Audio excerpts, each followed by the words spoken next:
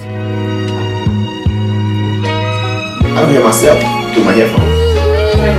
Yes, man. Like, I feel real good about this right now. Pay attention, because you are now listening to Permission to Speak Freely. First off, I like to start this episode by dedicating it to my stepmom, Stephanie Rogers, who just passed away this week. I love you. You pretty much changed the whole trajectory of my life just from meeting you. I'm going to miss you. And my biggest regret is that I won't be able to have a conversation with you again. Hope to see you again somewhere. Love you, Stephanie Rogers. Miss you. Can't wait to see you again somewhere. Now you could join Grandma wherever she is, and y'all could be having a good time talking, laughing, eating crabs, and doing what y'all do. So welcome to Permission to Speak Freely. This is called an introduction, something that we normally don't do. But I know. But hey, so the reason why we don't normally do it, because somebody be having some malfunctions, I guess be having malfunction, but not today. Oh, I guess? You talk about I guess? Oh, yeah. I guess, we normally have some malfunctions, but we good today, though. I guess I always had technical I saw the technical difficulties at the beginning, just trying to get synced up, everything like that. But I'm going to introduce my our guest for this week. Near and dear to my heart, one of my old division officers, one of my favorites, Lieutenant JG Charles Davis. I see how it is. You get an officer in the mix, we do introductions, and we formalize the process a little bit, huh? Process improvement. That's good. I got place settings. If you look over, I got my cell phone right here with the salad fork. We never do that before. Good. We never do nothing like that before. Yeah, man. So, I mean, what's just straight up what you been up to? Well, I've been kind of all over the place, I guess, since I last saw you. I was on this ship up until June. I had orders to kind of leave in August, so the plan was the ship would pull in from patrol. I'd quickly kind of get my stuff, and I'd go on into school in Newport, which is where I am now. However, like any good set of orders, they got shifted to the left and changed. The ship schedule changed, so they kind of made a last-minute decision to get me off in Okinawa. So I went from Okinawa back to Yokosuka, kind of ran a little ragtag group of sailors there that were also leaving. So I did that for about a month, came back to San Diego, moved out of my house and stuff, and then made a cross-country road trip to North Carolina, did some vacation there, was down in South Carolina a little bit, and then made the road trip up here to Rhode Island. So I've kind of been everywhere the last couple months. So, but right now settled up here in Newport, doing some school, getting some good Navy-funded education, and then I'll be up here till November-ish, and then I'll be going to my next ship right after that down in Florida. So pretty exciting stuff for the most part. So the first ship, right? The first Divo tour. We're not gonna go too deep yet, but the first ship. What was your job? What was your job on the first? So I came in. I took over for a really struggling EE div. I was the electrical officer, so they put me in. I think I saying we're not gonna go that deep yet, but here we go. So I was, I'm a surface warfare officer, right? So we serve on ships. I did my first tour of duty as the electrical officer for about 14 months. And then I shifted over to be the first lieutenant, which is, the deck guy, for another 14 months. And then, like, the waning week of my time on board, I was back in engineering doing the assistant chief engineer thing. So pretty diverse. Yeah. It was literally like a week, though. So I didn't even really have a box. So I don't know if that counts. So what's next? What you in school for? So right now I'm doing the ADOC, right, the Advanced Division Officer course. It's the prerequisite for anybody to go to their second tour SWO-wise, and then I have surface navigator school right after that, so to be in the nav on USS Next Ship.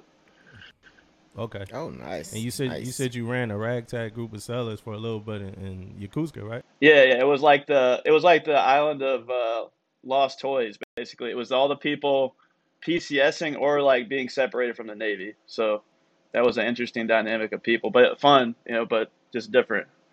Yeah, how many going away party? How many going away parties was in that group? Quite a few. I'm gonna say is it coincided with the time the Haunch reopened for a brief period of time in Yokosuka. So that was is what it was. All right, well, hey man, what you been up to, man? Oh man, shit! I've been on these ships, man, trying to make these ships a little bit better, man, material wise, Yeah. But Other than that, man, I've been having a good time though, man. I've been chilling, just joining my a new gym, up here where I'm at, up here in Planet Fitness? Temecula. No, it's nah, I ain't joining Planet Fitness, man. You gave me too much of the rundown on Planet Fitness. I'm not messing with them, man. I got this EOS. It's called EOS gym. It's pretty good, man. Yeah, like you gotta wear a mask. Good. So no, man, no mask, man. No mask in there. And man, it's some motivation in there, man. Everybody, they be working. They got like little side stuff with the little grass going. You can go out there and do your little work on the grass. It's pretty good, man. Your son, when is he starting boot camp? November the 1st, man. Oh, man. Yeah, man, I can't wait. He can't wait. But you know what? I thought about it for a minute, man. When he was going to boot camp, I was like, you know what? Now I'm gonna get to visit places, man. Like, so I'm even hoping he don't get San Diego. Yeah, you know what I mean? That's right down the street. I'm hoping he gets somewhere else so I can go visit and do other things, man, like that with me and my wife. But yeah, man, I'm ready for him to go, man. The kids just started back school, so that's a good thing too. Yeah, man, everything's good on my side, man. Hopefully you get. How about you? Hopefully you get Maryland, man, so you could come visit me. Yeah, most definitely, man. Yeah, man. Most definitely. Hopefully your son gets stationed in Maryland. That'll get you. He's an IT, so he can go all over the place. He's gonna be an IT, so yeah. Be good. Me, not much. We found out my stepmom passed on a couple days ago, probably Tuesday, I want to say, Wednesday, and just that dealing with that, that part of it, and after that, just. Me and my wife already had tickets to go see Ali Wong. So a little date night thing. I would never call it a date night. We just was out, but that's what she actually coined it. So she coined it.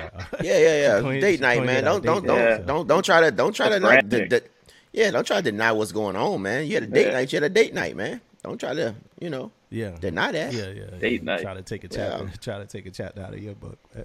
Oh yeah, I'm dating it up, man. I'll be dating it up.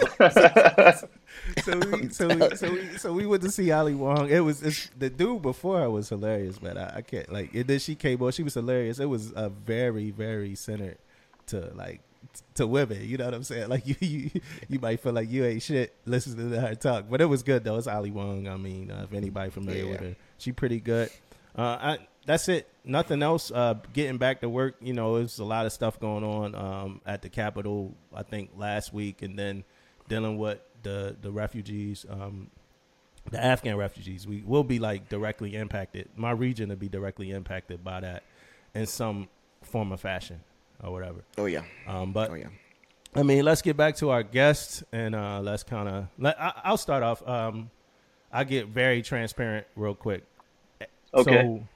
So, I think one of the craziest moments in my career. I don't even know if you know this, Damon, but one of the craziest moments in my career, right? And this probably the only real personal part of it, because I do want to talk a lot about general officer stuff, because we have an officer. But one of the craziest moments. So I get to the ship, doing what I normally do, right? Working hard, busting ass, right? Series of a real series of unfortunate events happens in a row, and I'm part of it, right? Every single unfortunate event, I'm kind of part of it, right? So then we get a new Devo, and I'm like, oh shit, all right, here we go, new life. Let's this is it, motivated. Let's go, let's work. So we gonna work hard. We gonna get our Devo trained up to where Devo need to be, so Devo could know whatever's going on, get on their own and get shit done. Something I could say that I never saw the greatest of before I became a chief. But so one day another unfortunate event happens that somehow I'm to blame for this event, right? And I'm not gonna get too deep in the event, but I'm to blame for it all, right? So me and my new Devo, who I'm working with, we kicking ass together every single day, no matter what the unfortunate events led the division to look like or feel like. We're working, we busting ass, we know who we are. So we go up to talk to at the time XO, but his door's closed and he's talking to the department head, and it's I don't know. Oh, yeah, okay, I know where you're going now. All right, yeah. I like EMC, but I don't know what's wrong. Like, it's something going on, man. I like him. I like the guy. He's a good guy. He's, you know, yo, to imagine being in, like Damon first, imagine being in that position. Like, I got a new Divo. We working, we busting ass, we doing everything we got to do. But then we go up and our XO is talking to our department head about you. Yeah. It's like, damn, like, and you look over to the Divo, like, fuck, man. Like, what am I like?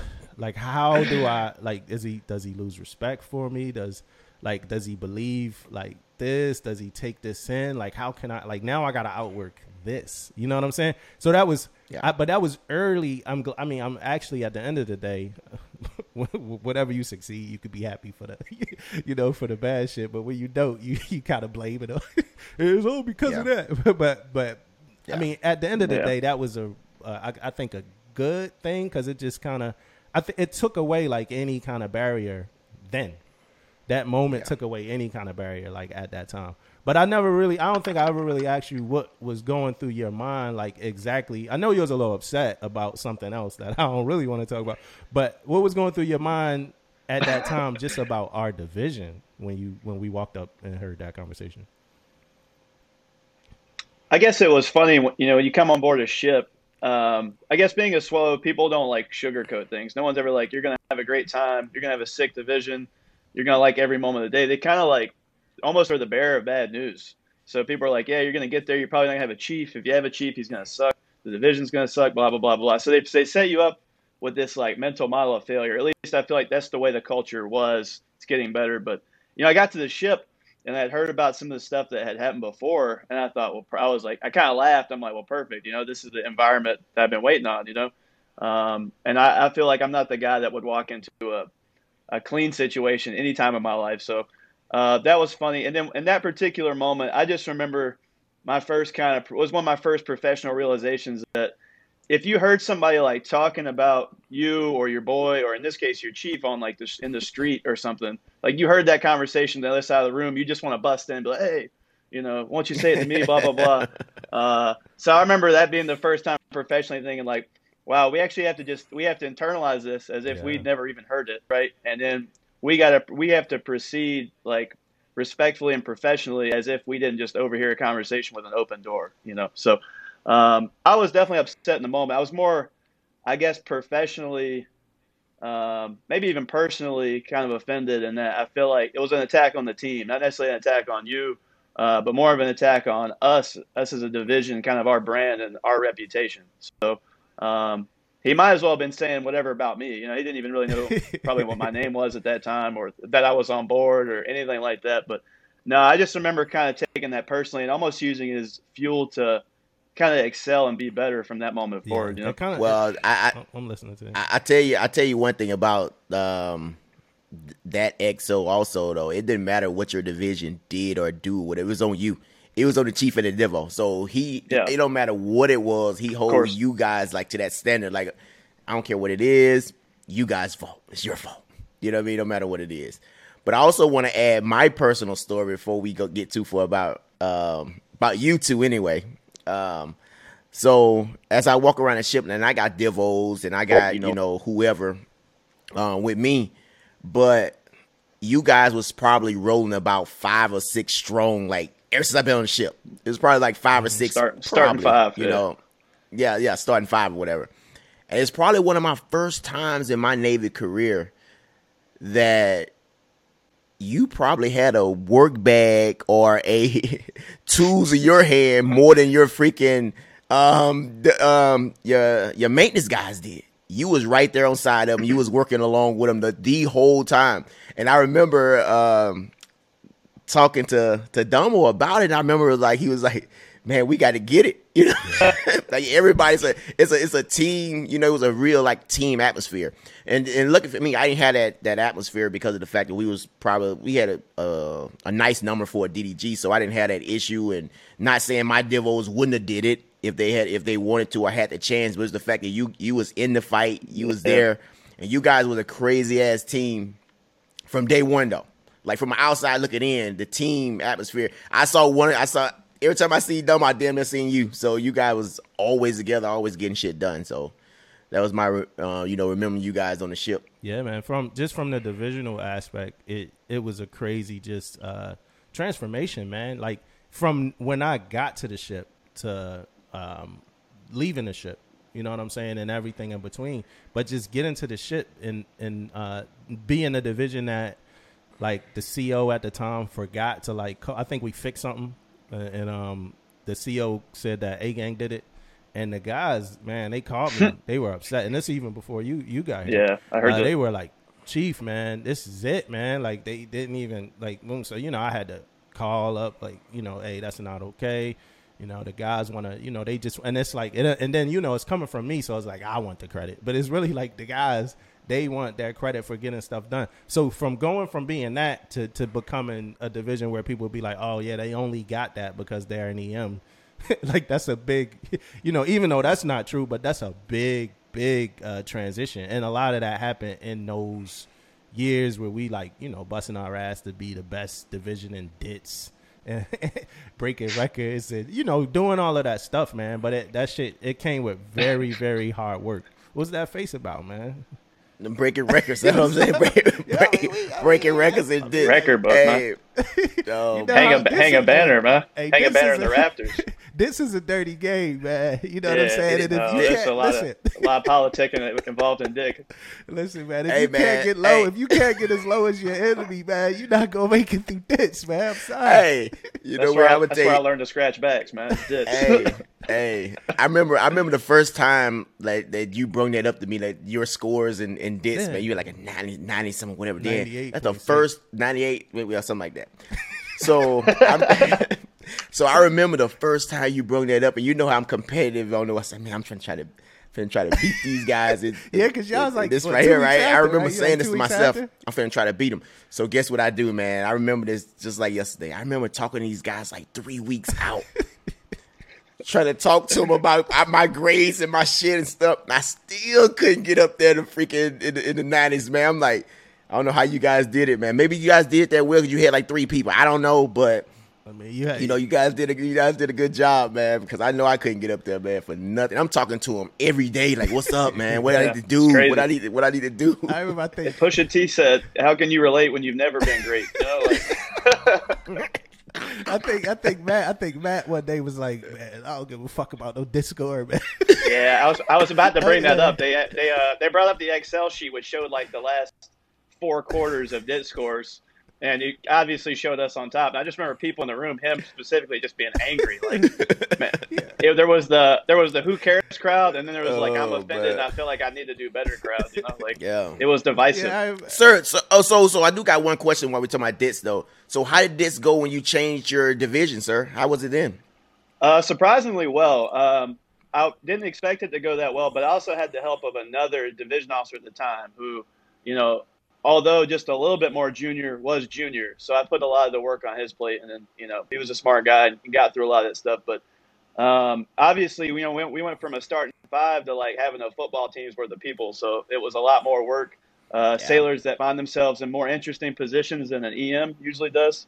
So just in terms of the stuff going on with them. But no, it went well. But we definitely had I had a little bit more firepower in terms of getting the DITS program managers like what they needed and get the binders and all that stuff. So it was fine. It was a lot harder. Don't get me wrong. The binder went from being a folder to, like a whole shelf worth of stuff. So yeah, I can imagine. So Damon, you talked about, just the Divo Chief relationship, just being tight, being everywhere together, stuff like that. Mm-hmm. How important is that, do you think, for the division to succeed? You asking me? Yeah. First. Oh yeah, man. Hey, it's very important, man. You wanna build that relationship, regardless, and more the relationship is letting the Divo know, and vice versa, that we got each other's back, man. And I think the division knows that. When the division knows that they can't play that mom and pop game with you, they know that we there to do a job. So my biggest thing I remember, like just being like tight with my Divos, when I do have a repo. Normally I have a second tour as a DCA, or, depending on what ship is, I'm on anyway. So, but I just want to make sure that they got everything they need. That's my whole goal when I get a Divo is to make sure, especially if they're an ensign brand new coming in, is to make sure they got everything they need. And I've been in situations where the Wardroom was like strong on getting quals and getting all their stuff done. But I also been on ship when you was on your own as a Divo and you make sure you get your stuff done. So I've been in both of those worlds, man. But I tell you this, man, when you got a good chief and a Divo come in, it's so much like better as a division when you got I ain't gonna say a friend, but somebody you when you guys come to work every day, you want to be there together. You want to be there. You want to get stuff done. You got the same goal. When you sit down and have that goals of what we want to do as a division and what we want to accomplish and all that stuff. Once you guys sit down and you do all that stuff and you work out the kinks, man, you got a well-oiled machine. And I remember having these Divos where we first 2 times we go to quarters and we talking over each other, right? Yeah. And I remember that like yesterday. Then I remember like, oh look, we got to meet like 30 minutes prior. Yeah. So we don't be talking over each other. But then once that stuff start happening, you start having a game plan, you start planning, and man, you a team, man. But everybody sees that, man. I don't know about you, but everybody sees that atmosphere that you guys bring to the table. Then your LPOs want to do that with their work center soups, and it just goes like that, man. You got a good team. Yeah, I saw it as a junior seller when the Divo and the Chief wasn't on the same page. I've seen that a lot, and not as much as, what you was just talking about, where it's like people competing against, like, to see who put out the best information. Like, I'm going to try to out information Divo real quick. You know what I'm saying? We get just to get piggyback to that point where we like, all right, look, this what you're always going to talk about. This what I'm always going to talk about. We're going to go in there. Yeah. This what we're going to talk about. But Mr. Davis, like, how important is that for you as far as that relationship between the Chief and the Divo? I think it's critical. And, I didn't really understand how good I had it until, interacting with my peers now at school. All these people had kind of a wide array of experiences, right? You had people that came to their ships and didn't have a chief, or they had a chief that kind of put them in the corner. They said, hey, you go get qualified, I'll run the division, kind of excommunicating them from anything the division's doing. And then you just had chiefs and Divos that didn't get along at all. So it was a game of mom and pop, and it was a game of, well, chief said this, well, Divo said this. So I think in terms of a division, it's critical that, you're a united front. The sailors understand that you both had the same goals. You're working towards the same things. But it's also critical for the officer, too, to develop and to understand, one, their role as a division officer, like what it means, how they're supposed to interact with the division and run a division, what the chief is supposed to be providing, and how he or she is supposed to be backing you up. And then a chief is also there just to orient you with the Navy. Like, these guys get on board ships, and if you're like me, you come out of OCS, you don't know where your rack is, the head is. You don't know how to do basic Navy things. You're a junior sailor with rank, essentially. So a chief is there, too, to kind of guide you in a non-embarrassing way on just how to do the Navy thing in general, and then how to lead. So I think it's critical for Divos, especially seeing the ones that have not gotten that experience and hopefully get it, in their second tours, now that they actually do know something. But, without that kind of relationship, I think the division struggles and the officer struggles because they put themselves behind a timeline in terms of leadership development and knowing what they're supposed to do and how they're supposed to be effective. Now, I want to take it a step further real quick and talk about fraternization, right? Because you just said something, Damon, that I was already thinking about when you said you don't have to be that friend, right? I was at a leadership training, and one of the Master Chiefs, he was giving us a story about one of the foreign navies. And the guy from the foreign Navy was like, hey, we go out together. We go out, we eat, we do things together, me and my pretty much LPO or whoever it was. And the dude was like, oh, nah. Us, we were like, nah, man, we don't do that. That's fraternization. We can't do that. The dude's like, hey, ain't y'all going to, if something happened, won't you die for this guy? Like, don't you want to, like, know this guy or whatever in a little bit more intimate way? And, then that was pretty much the end of his story. And then he was like, so that's the difference between our Navy and some other navies. Like, they actually do go out, eat together, have drinks, talk, do things like that. What do we think is so wrong with that in our Navy? Ooh, I think the issue may come from the leadership issue, man, where probably when you have to reprimand somebody. I think that's where to come into, man. Like if you become like how I'm gonna get on this dude ass, he may know more shit about me than anything. Not necessarily that, but just the fact of I think that separation is key though, for us. And I think it's because of leadership though. I feel like you cannot reprimand somebody or the same way you would if you didn't know them that intimate. You know, now you got to think about what you're doing. Still, okay, this guy right here, like think about it for a second. You got a friend, you got somebody who's not your friend, right? And something happens on the ship. They can do the same thing. And I'm telling you, you're going to think differently about how you're going to reprimand this guy and how you're going to reprimand that guy. Because this guy's your friend. This guy's somebody you done went out with, you done ate with, you done did this stuff with. This other guy, I don't know. They got the same thing happen.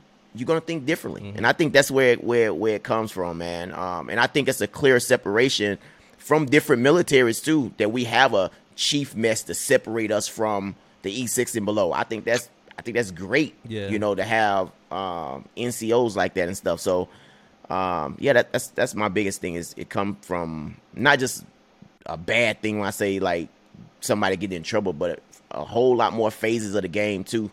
Having somebody in that in-between level that you can go to up and down the chain of command is also a good thing. What about Divo Chief? Like, you know, what's the aspect when it come to that? Like, hey, you know, after work, you know, let's go grab a drink or two. You know, let's talk a little bit of shop before we go home.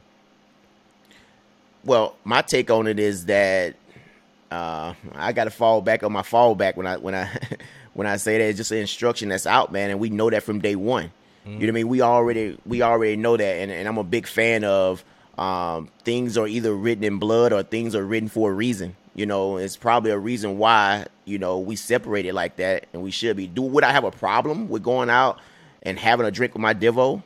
No, but I think it's a reason for it, though. You know, so what about you? I think it's interesting because we talk about the instruction. I remember when I first got to the ship, and you offered to do something as simple as like buy me a sandwich. Like we were all getting sandwiches, and like you were going to pay for mine because I didn't have a card or whatever it was. And in my mind, I was trained to be like, no, that's fraternization, chief. You can't buy me a sandwich, man. But it is funny because as you spend more time, at least as I spent more time on the ship, I started to kind of think about it because you think about a chief and a Divo, we kind of operate on the same plane. You know, it's a lot more of a, in terms of a division, it's like a CO-XO relationship more than it is an officer and a chief relationship because we're kind of at the same level of leadership. And if I'm being honest, like I haven't spent much time disciplining or trying to reprimand a chief. Usually if I have issues with my chief, I talk to the DLCPO, right, or the department head or master chief. You know, I don't spend a lot of time directly disciplining a chief. So to me, I always thought it was weird that we didn't have a closer relationship because of how often, not me and you, I'm just saying chiefs and divos, that we don't have a closer relationship because of the fact we kind of operate on the same leadership level. We do spend a lot of time together, and our relationship is critical. If a good relationship is critical to having a good division. Now, with that, I do think it's interesting that we draw a pretty hard line that, hey, we're going to go out and get a drink after work or whatever. But then you see ships like ours that did beer on the pier, and those walls are gone. You know, you have the most junior sailor and the CO drinking 6 feet apart, interacting. So it is weird how we draw the line there. But when we're on deployment, we want to have a beer on the pier. Some of that stuff just kind of evaporates. So maybe there will be some changes or at least some discussion on that. But I think the policy is rigid in that. I don't know, probably not. But the policy is rigid. The policy is rigid in that when something goes wrong, you know, when one of these cases goes too far, that is what we have to back up to, and that's what we hold people accountable. I guess with, I wouldn't mind instruction. like a chief mess, Wardroom happy hour. Like, hey, let's all just, you know, that way it's a group thing, and let's all just get together. And you know, I had to sit down with a Divo on Liberty before, just to sit down. Like, you know, when I first got to the division, it's like, hey man, let's sit down outside and let's have a conversation outside of work. Let's talk. I've done that. I also think you just need to be more clarification on it, though. When you go back talking about the instruction, though, I mean, I think it's too broad on what it talks about. It should be like broken down a little bit more. Yeah. Because junior sailors don't understand that. They don't. They always asking questions and this and that because they don't understand. So I do think it need to be revamped. You know, it's 2021. Damn near everything need to be fucking revamped. You know what I mean? We got instructions now that's back in freaking the 90s or whatever, man. Like a lot of that stuff need to be ramped. People thinking differently, doing things differently now in 2021. We just need to start looking at these instructions. Yeah, it's because messed up people mess up things. Like, and that's pretty much the way I think. If you have a mature enough establishment that y'all could do whatever y'all want to do, get back to work and do whatever. Because I mean, like companies like Google and other professional places, they have different tiers of leadership that still goes out. Certain things they don't do, but you still go out with your people. You have a good time and stuff like that. You know, the way the Navy is like, yo, if you're gonna do a barbecue, make sure you invite your whole division. You know what I'm saying? You're not just gonna invite just your LPOs, sit down with your LPOs and do something like that. So, but I think it's because of the people. I've been in situations where I had friends that wasn't the same rank as me, and they sometimes it became weird. You know what I'm saying? When it came to like, man, like, dude, like, you know what I'm saying? Because people see you when you put your uniform on, you kind of put your guard up in certain professional ways that wouldn't happen when you outside of uniform. Yeah, you know what I'm saying? You like, they might not know you're a klutz. they might not know you're a drunk. You know, so it's certain things that people see about you when you get outside of uniform that they might not be able to just immediately just forget all of that stuff the next day at work when they show up late and you got to talk to them like, yo, you the same dude that just fell into your drink last night. like who do you think you're talking to? You know what I'm saying? Yeah. And it's pretty rough out there too, man. Like I was thinking back when especially when you first make chief.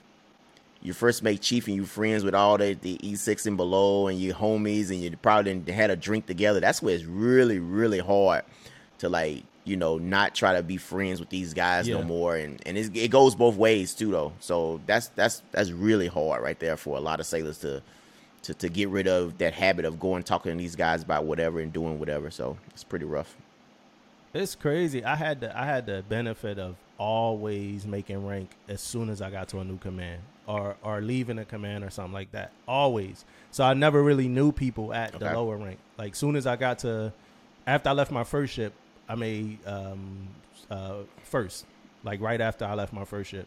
Then I went somewhere else. I went TAD. I made chief. Now I'm at a brand new command and I made senior chief. So it's always, you know. But hey, let's get back to the Divo. Let's get back to the Divo thing.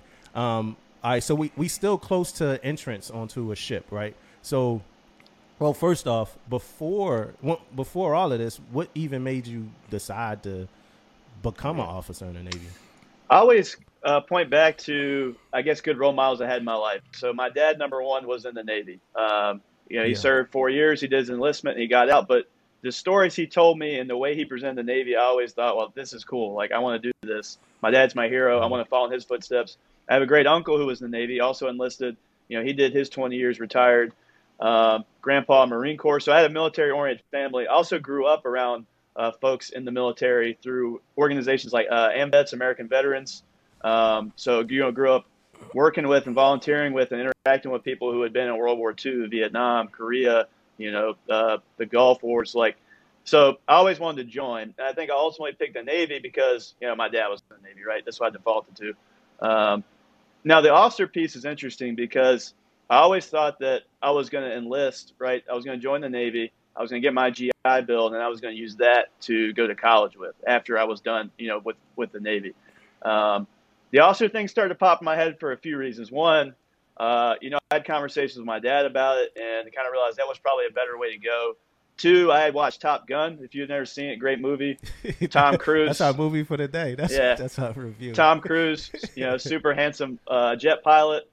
So I was like watching that, and I was like, yeah, it'd be really cool to fly a plane. So, those two things. I hate to say it's just those two. A Few Good Men, also Tom Cruise, Navy officer, right? Like, it just looked cool. It's like, man, I want to be that guy with the gold stripes on my jacket, like, you know, shutting down a colonel in a courtroom or whatever. So all those kind of culminated, and that's why I realized, you know what, I'm just going to go to college.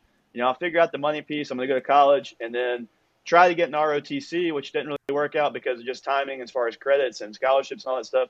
So I was like, well, I got advice from the folks there in college, the ROTC instructors, hey, just finish as quick as you can, apply to OCS, you'll be an officer. Like, your timing, you really won't be that jacked up. And that's kind of where it went. So I think regardless, I was going to be in the military, but just kind of the specific experiences I had, conversations with folks kind of directed me to be a Navy officer specifically. Okay.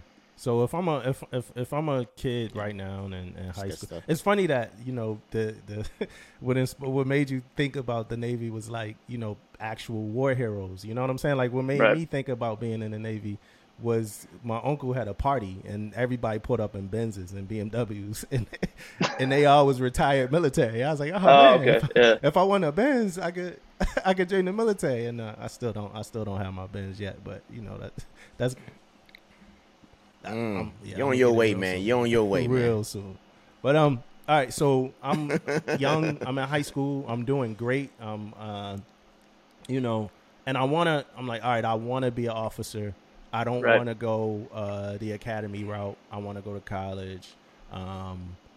What should I be thinking? Is it anything else outside of what you said already that I should be thinking about if I want to be an officer in the Navy? I would just say first and foremost, you got to get your education, right? So if you're just trying to, you know, be an entry-level officer, right, we're not talking the LDO warrant types. That's, you know, its own path that involves enlisting and all that stuff. But if you're just wanting to join, you got to get your bachelor education done, right? And then really the question comes down to, am I going to pay for it or is the Navy going to pay for it? So if you don't want to go the academy route, obviously you have ROTC. So ROTC, Reserve Officer Training Corps. It's a program where you're basically, you know, you're indoctrinated into the military lifestyle. You're with the military unit there at the university, right? So you're in a group of midshipmen, you know, freshmen through seniors. You have Navy lieutenants and, you know, commanders and even 06 captains, right, that are kind of running that unit, you know, running the instruction. You do that piece. You can try to get a scholarship outright. So before you even arrive, you know, you apply, you get selected for a scholarship. You have folks that get scholarships while they're already in. So they join. Maybe they don't get that 4-year scholarship. They do the ROTC thing for a year. They apply for a 3-year scholarship. There's folks who don't get that. However, they can still stay on ROTC and commission. They just end up kind of footing the bill for college, right? Mm-hmm. Through like advanced standing, I think is their term for it. So first and foremost, though, you got to get the education taken care of. If you don't want to do ROTC, let's say you want to go to college, you want to have the full college experience. You don't want to wake up early and do PT or, you know, go do weird stuff in the summer, like get away on ships or, you know, be with different types of units. You can absolutely do that. You go through your normal undergrad process as fast as you want. And then you just work with an officer recruiter as you get closer to graduating. And those are the folks that set you up for OCS, essentially. Or, you know, if you're maybe leaning towards, let's say you're leaning towards law school or nursing school, you know, or medical school or whatever, there's specific programs that you can do there where the Navy might commission you. They might foot the bill for you to go to those specialized schools. And then you enter the service as, you know, a nurse, a lawyer, a doctor, what have you. That's kind of through more of the ODS, right, Officer Development School, even in some cases DCO, Direct Commission Officer pipelines. So first and foremost, though, you got to get your education. You got to get your bachelor degree sorted out. And then you really got to work with an officer recruiter if you're not doing the ROTC route to figure out what options are available to you. Mm-hmm. And then where would I find an officer recruiter? Just at the regular recruiting station?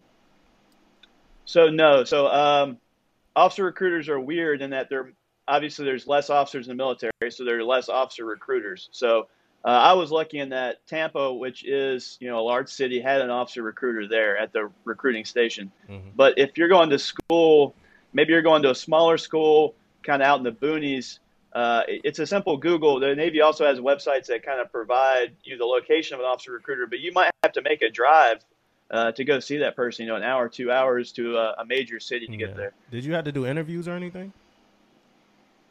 So I'm trying to remember because I was applying for the ROTC scholarship, so I often get those two experiences kind of mixed up. From what I remember, I did not have to do an interview with an officer, but I did have to do things like a motivational statement. So talking about why I wanted to join the community I was applying for, which I initially wanted to be a pilot, right? So I'd applied to be a pilot, and I was writing as if I were going to be a pilot, my motivational statement. You also have to take the ASTB, which you could think of as the ASVAB, just it's, you know, for officers essentially. So it's there's like an OAR, which is an officer aptitude rating that you get from that. And that kind of determines your eligibility for certain communities or to be an officer in general. And then there's even a flight portion if you want to be a pilot NFO type, where you essentially get line scores on how you perform on this weird kind of makeshift flight simulator game that they give you. But so you do those testing, you do your motivational statements, you collect everything from your college transcripts to medical history stuff, kind of normal entering the military paperwork. And then that gets submitted to a board for whatever community you're applying to. So I think the pilot board that I went for was happening twice a year. So I was getting my stuff submitted for one of those two boards that year. And they review all the applicants, ultimately make the call as who they want. So that's like varsity basketball, pretty much. It's just probably a little bit less paperwork. Outside the gym, and I know you've been through that, David, where it's a list outside the gym, and you ain't going in that damn gym if you ain't on the list day two. Like, it's my name on there. Exactly. Exactly. Right away. Hey, you got your boy like, hey man, was you on there? Nah, man. You know what I'm saying? You hope he not, but he is. So with the officer, flight, flying in and being a pilot. How early on did you realize that you weren't going to be a pilot? So that's a funny story because I was good. Mm-hmm. I got accepted to it's called SNA, Student Naval Aviator, right? That's what they call you before you're actually a pilot, winged. So I got picked up for it to go to OCS, and I signed the whole flight agreement. We have to go through MEPS as well. So just like that's kind of unique about the OCX experience is you get sent to MEPS with everyone else enlisting in the military. So, I did my physicals there. I was fine. I got to Newport, Rhode Island, where I am now for Officer Candidate School, went through some physicals, and I thought I was good. I was supposed to get an EKG, right? The machine wasn't working. Like it literally was giving some crazy results, and the guy's like, hey, this isn't working. We're just going to have you go see a cardiologist, and they'll just do the full thing, right? And I was like, okay. I go to the cardiologist, they do like an ultrasound of my heart, and she's looking at it, and she's like, you got this valve that leaks a little bit, but that's pretty normal. Like, I wouldn't worry about that too much. And I was like, sweet, sounds good. So I didn't hear anything. That was on like week 2, I think, of the 12 weeks OCS. Like the very last week of OCS, I was called to my class officer's office upstairs, thinking I was getting my orders to go to Pensacola to go to flight school because everyone was getting their orders like in those 2 days. So I went up there like super pumped, got my orders, and then she handed me a letter from NAMI, which is the Medical Institute for Pilots. I don't know the exact breakdown of it, but it's like their flight medicine institute, essentially. And they gave me a letter from NAMI saying, hey, so we heard about your heart. That's a no-go. That was the summary of it. And then it was this wild game of, my family was coming for my graduation like days later, thinking that I was going to leave with them, right? I was going to go back to North Carolina. I was going to get my stuff together, and then I'd be going to Pensacola from there.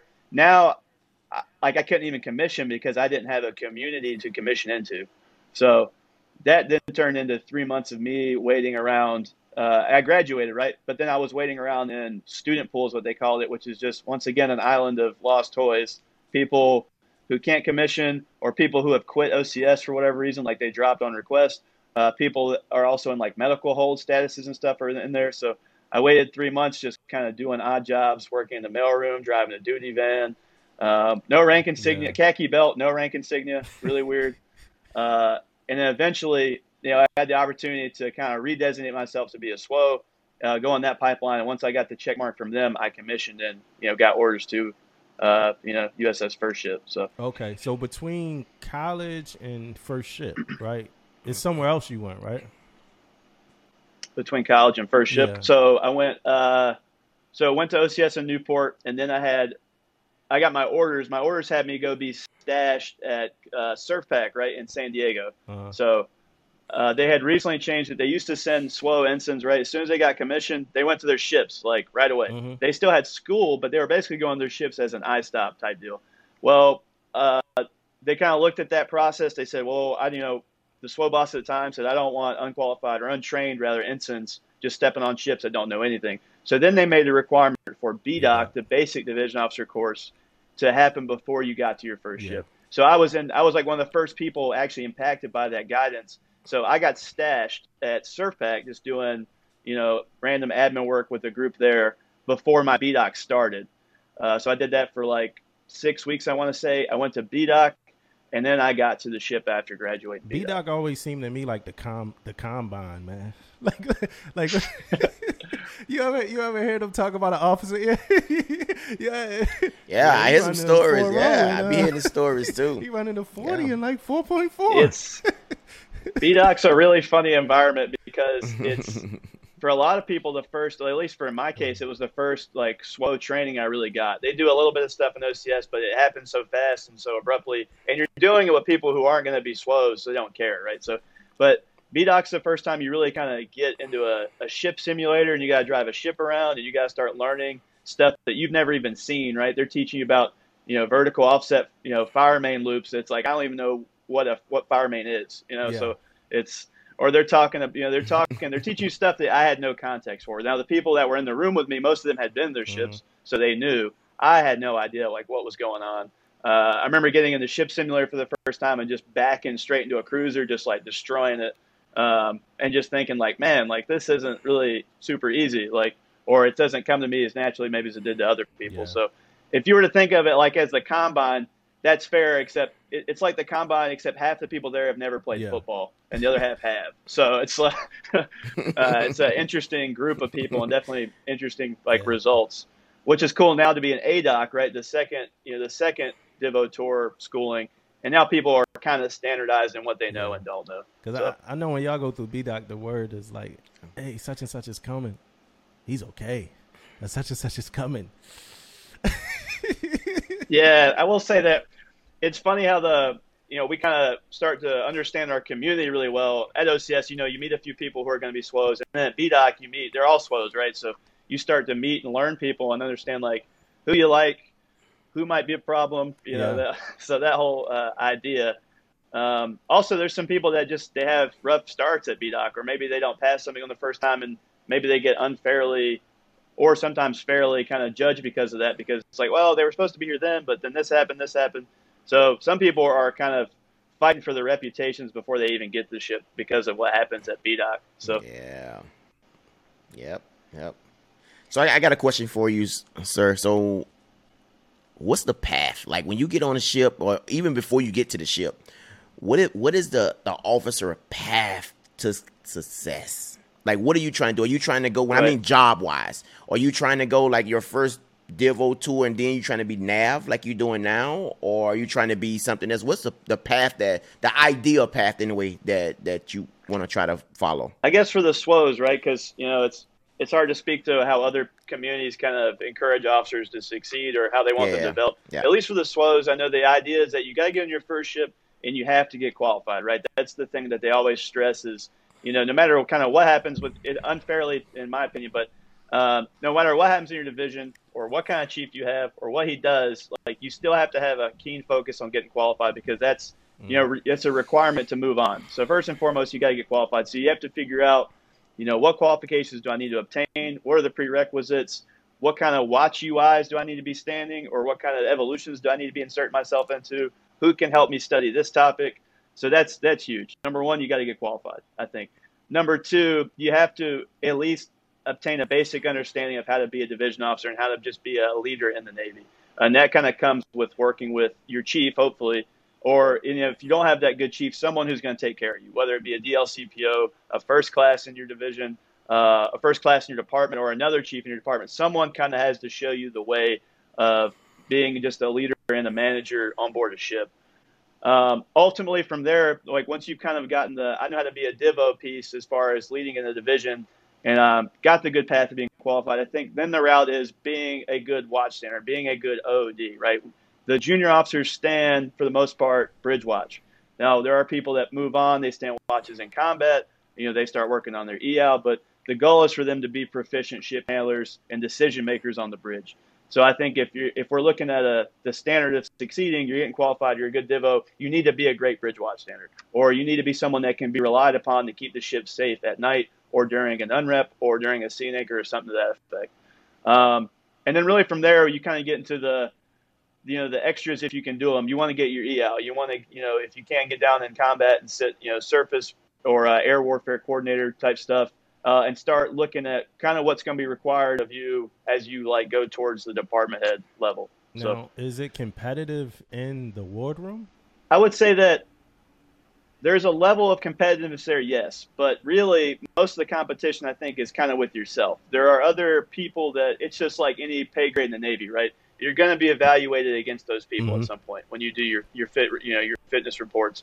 But it's, as far as divos go, there's a lot more camaraderie there and kind of family there than there is competition, because we all understand it's a grind. We all understand how hard it is to get qualified, or how hard the experience is of first tour division officers. So what I liked about the wardroom, at least with the divos, is that there was teamwork and to make sure people understood what they needed to get qualified. There was teamwork in, hey, can you please cover my watch? I have to do X, Y, and Z, or can you just help me with this? So there is competition in a sense, but it's not, the competition, in my opinion, never outweighs the community family side of it, at least in our wardroom. There are certainly wardrooms where there are toxic wardrooms out there where people, are competing with each other. They don't want to help people, but I think that's less prevalent. Yeah. Well, from me as a, one of the chiefs, I was kind of competitive because of the USS Last Ship. We had a board outside the wardroom, and it had little stickers on it on the divos getting qualled and where were they, the status of their quals and stuff. So I remember all the time telling my divo, like, what's going on? We need to get these quals, check marks on these quals need to get knocked out. But you're right though. My divos were never like competitive like that, but I was being competitive towards it though, because I want him to get qualified and get his stuff knocked out. So now for me, I will say, like, I can't just act like I'm the most humble person here. Like, in my head, I'm outwardly nice to people and I want to help people, but in my head it's like I got to beat them. Like, I got to do this. I got to beat them to this qual. I have to do better than them at this. Like, so most of that competition, though, I feel like is most people internalize it. It's, they push themselves to maybe try to be better than those around them, but they're never like outwardly like putting people on the wrong path or misleading folks in the wardroom. Yeah. And it's a big difference when you say that, because the difference is, yes, I want to beat you, but I also want to bring you along. You know what I mean? I think that's the biggest difference. Of course, I want to finish first, but I'll carry you to second. I want to kill, and I want us to be the best team possible. You know what I'm saying? I want to be a killer on the best team. Yeah. I was telling them that when I got pinned to senior chief, like, I want to be the best that I can be, but I want everybody around me to be the best that we could be as well. You know what I'm saying? All right, so first day. No on a ship, was the well, no, because you did like a midshipman tour in the wardroom before. Did you ever do a midshipman tour and you ate in the wardroom on another ship? No, because I went to OCS, right? So I never had any sort of I did nothing Navy oriented so you go until I was in as an officer. Basically. So the first time you ate in the wardroom was when you first entered the ship. My first day. Okay, so how is that experience? Just the introduction into the wardroom experience. It's super weird. I'll say that because one, you don't. So they build it up. Anyone that doesn't know anything about a wardroom, right? You have to ask the most senior person there if you can sit down and eat with them, which seems archaic, but it's tradition. It's something we follow. The thing is, you don't know who anyone is, but everyone knows that you're new. So I remember it being awkward, just like walking in, and I think it was like our old stow. Who I always had funny interactions with, period. But I remember it was like our old stow. He's just like looking at me sideways, and I asked to join him. I think I asked the wrong person, so he like points at someone else, like, "Oh, it's not me. Hey, you gotta ask him." And so then I finally asked the right person. I awkwardly sit down because I'm seated. Then I realized I had to go stand up to like get my food, so I awkwardly sit down, and then I awkwardly stand up and cross the room. No one's really talking. Like it was super strange. And I remember thinking like, it just. Normal social experiences with humans, that was probably one of the weirder ones I've ever had. Like at least a new guy moment. Yeah, it's cut like you feeling like Oliver Twist in that. It's just cut like that. Like especially when everybody's like known each other and they all talking and like coking and joking, and you just kind of got to be quiet. If you insert yourself, no matter what you say, might sound weird and shit like that. Like that's how it is when you walk in the Chiefs mess. For the first time, it's a little different because. You kind of greet. I remember walking in there and somebody was like, "Hey man, you need to introduce yourself." You know what I'm saying? I'm like, "Yeah, I'm gonna grab my food first, and then I'm gonna introduce myself, man." So It's funny because I think about going to my next shift, and I thought about how easy it was. You just go in the wardroom when it's packed, and you just like get everybody's attention. Hey, I'm so and so. Like I'm gonna sit down now. Like I know I'd probably never do that, but at least that would like slice a lot of that weirdness off. I think one of the like great things about the Navy is the fact that you could be new over and over and over again. You could be the new guy, and I love it. I told my friend, man, it used to discourage me. Like when I was a junior seller, like, man, like I got to prove myself again to this group of people. They don't know me. They don't know my background. They don't care about it. I got to prove who I am. Now I like cherish the moments when I don't know some shit. Like, I love that I like don't know this yet. Cause one day I'm gonna know this and I'm gonna be the guy, you know what I'm saying? But I love not knowing it. I love learning from, those mistakes. We was just talking last week about me having duty and just how bad it was for me. You know what I'm saying? So, but I love those moments, man. For sure. Yeah, I was talking about like when the first time you make chief and you go in chief mess until like now, like when I first went in there, didn't say nothing, didn't talk, try to ease my way around. But now I go in any chief mess and I go in and introduce myself and be like loud and be like whoever I want to be. But that comes with the time and, and doing it for a while and stuff like that. But I remember my first time, man, it took me a minute to like get comfortable. I remember, in there. I remember when CMC, when I first got to the ship after I made chief and, we would do the creed. We would do Chiefs training and we would do the creed. And I just knew, I'm like, yo, when they call me, somehow I'm gonna fuck something up. Like I just knew it. Like I'm like, yo, I'm gonna fuck something up. You know what I'm saying? So, and all I know at this point was like about from doing the creed is from when I was a chief select. You know what I'm saying? So I know how to so it's like attention to the seller's creed. So I remember when they was like, all right, now we'll do the creed. And I'm like, attention to the seller's creed. And then Julia was like, what you doing? like why you And then I remember that. That's another reason why I had to work hard, man. Because he was clowning me for that shit, and I ain't want him to know me. I had to overcome my attention to the creed moment, so I had to work hard. I was busting my ass on that paperwork so he could forget that, man. That's man. Funny. All right, so the culture. All right, the culture in the war room, right? I mean, only war room that you know the most about, of course, is your right. war room. But I remember a few moments, just being semio, and I can't get too deep into it, where I was reminded that the culture could be pretty cutthroat. Is that how is that? What is that?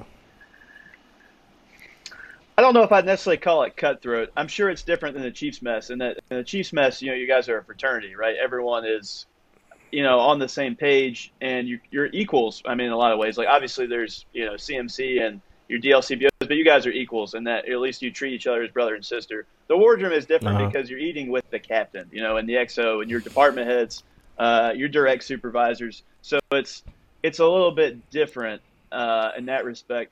I don't know if I'd necessarily call it cutthroat though. The wardroom can just be kind of the SWO culture, at least older SWO culture is kind of like, SWOs eat their young. They're really hard on divos. You're going to have unpleasant experiences. The culture, I think, or at least the culture of the community is getting better. And on our ship, I think it was, one of the better examples of a wardroom probably in the Navy. So I never really felt like it was cutthroat per se, but. Now, does that change as commanding officers change the tone of the wardroom? Is that something that you could observe would change? I think the commanding officer has way less of an impact than most people would think. Okay. Because ultimately, most of the wardroom are first and second toward division officers, right? And then even some LDOs and warrants. Like we make up the majority, which it was pretty funny. We left something to a vote one time in the wardroom about having bylaws, right? About having rules. And obviously, it lost a majority vote because the majority of the people in there were divos that didn't want to do that nonsense or whatever. So, but I think it's funny that we make up most of the wardroom. So we kind of define, for the most part, what the culture looks like, at least for most of the group. So, your first and second toward divos, your warrant officers and your LDOs, I feel like they're more of the culture than your department heads and the XO and CO are. Now, when we're talking about strictly like being in the wardroom for a meal or something, a weird captain can make the conversation really weird. Or, but in terms of just the wardroom as like a community construct, I think that the divos defined what that looks like for the most part. Okay. I remember when I was on ROM and I called you. I was in I called you. I was having a conversation with a Divo, a new Divo who hadn't, been on the ship yet. And we were talking, and, and the whole time I'm talking to him, like, man, like that real life experience is going to be shell shocking, because I'm like, hey, what do you think that you need to know when you first, go on the ship? And he's like, yeah, I need to know my 3M. I need to know my basic DC. I need to know. Now, I'm not laughing. I hear you laughing. I'm not laughing. Yeah, it's kind of funny. It might be kind of funny. But he's like, yeah, I need to know my 3M. I need to know my basic DC. Yeah, and I need to understand. Weeks. Like, something like that. And I'm like, and I was like, yo, at that moment, I was like, fuck. I need to call. I was like, I need to call Lieutenant JG Davis. I need to talk to some Divo that I could find at the moment because Mr. Castaneda had left at that time too. So I'm like, I need to talk to a Divo that I've worked with for a while so they could tell this guy a little bit more of like the truth. You know what I'm saying? So, but you do right now. I know we got some Divos that's probably on their way to the first ship that read every single black and white, document that they feel like they could read. And that, as good as that is and as valuable as that is, what's one of the most valuable kind of things that you need to know going into that first division? Yeah. So I laughed a moment ago because like what he was saying is kind of what we're preached to, right? You need to get qualified. Thou shall get qualified. So he's talking about like what you need to know. He's thinking about, qualifications to get qualified. I got to know this. Mm-hmm. I think what's more important is that you know your job and you know your people and you know what's going on around you, because the qualifications and the knowledge, it will come. We have 30 months on our first tour to get qualified, right? Now, people want to press you to do that faster because you can do it much faster, obviously, than the time you're afforded. But, some people use their whole time, and that's okay, too. The thing is, the knowledge will come. What will not come is setting a bad impression on your sailors and in your division and your department. So if you show up and you just simply want to be worried about qualifications and you want to let chief or first class run things, that's a problem. Because one, you're not developing as a leader. You're not understanding what your division does or what your people do, kind of what makes them tick. The problems they're having, both as sailors and as, just human beings outside of the ship too. So I think number one, you got to know your job. You have to know, because you are this you're the black and white so-and-so officer. You in a sense are supposed to embody that division and what they do. So if you don't know your people's jobs or kind of their structure, what they go through on a day-to-day basis, you're wrong in that because you represent them, whether you know it or not. And part of that is working with your chief to develop that relationship. So you have to own what you do first and foremost. And I think that's more important than getting on ship in day one, getting a 3M 301 PQS, or your 304 PQS. It's first of all, figure out where your rack is, figure out where you pee, figure out where you eat lunch, and then immediately get started figuring out your people and your role on that ship and how you're supposed to interact with your sailors. I think is more important than anything, because that will set you up for success. People knowing that you're an effective division officer that cares, that puts in the time, that's going to propel you to get quals. It's going to propel your chain of command to trust you in maybe a UI position or something that they don't necessarily want to give another Divo who doesn't really, provide value to the ship or to the, the mission. Yeah. Yeah.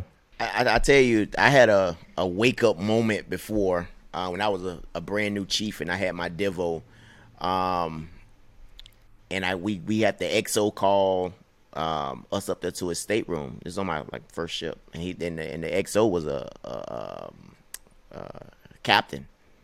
So we go up there, and time we get in there, we stand up, and he's talking about some maintenance stuff, which I don't know why Full Birds has been talking about this maintenance stuff, but he talking about, I think it was a training thing.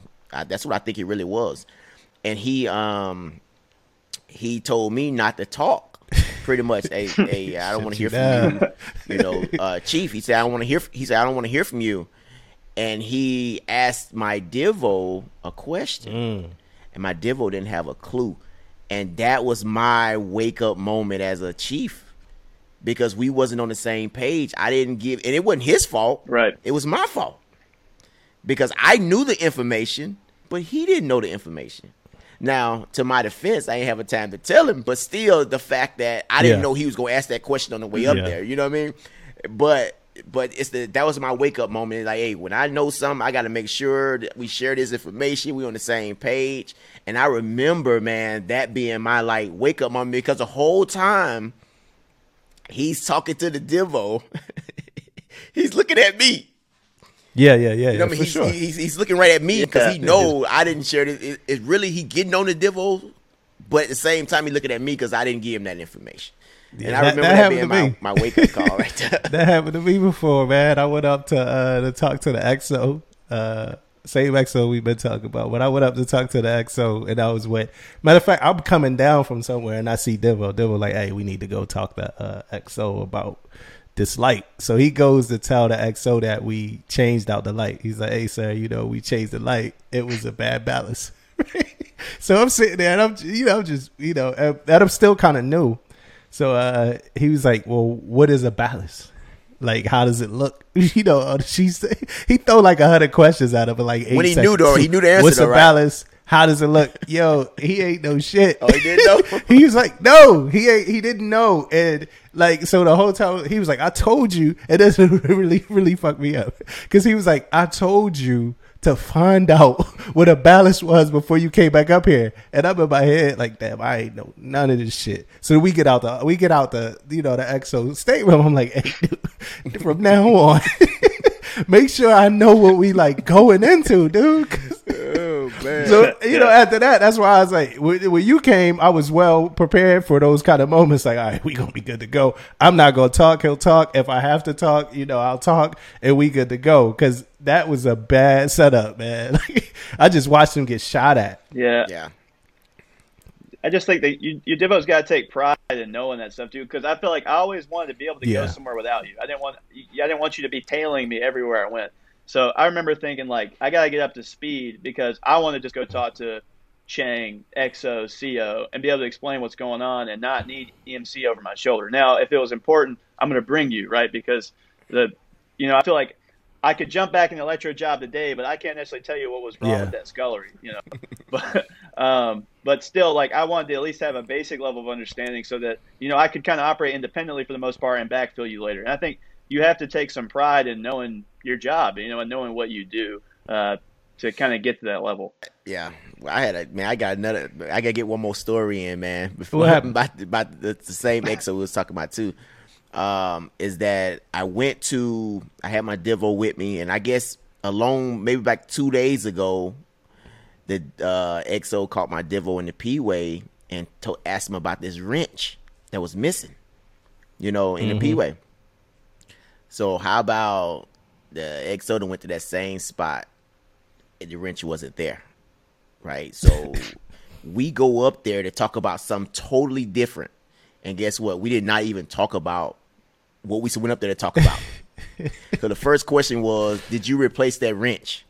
He already knew he didn't replace the wrench. He just left there, right? Yeah. And I was just sitting there because I didn't know anything about a wrench.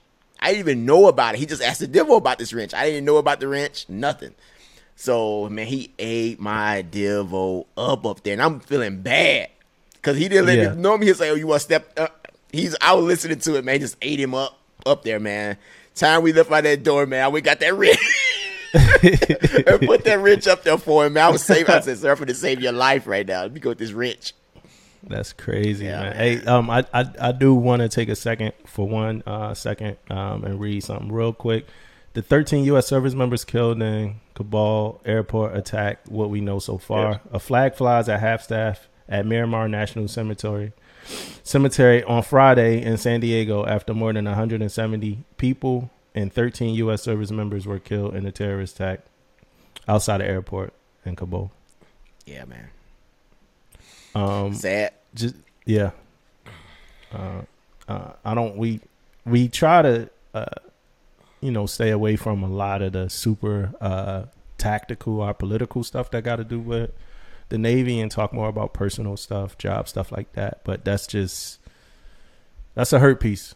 None of these people really, in my opinion, needed to die.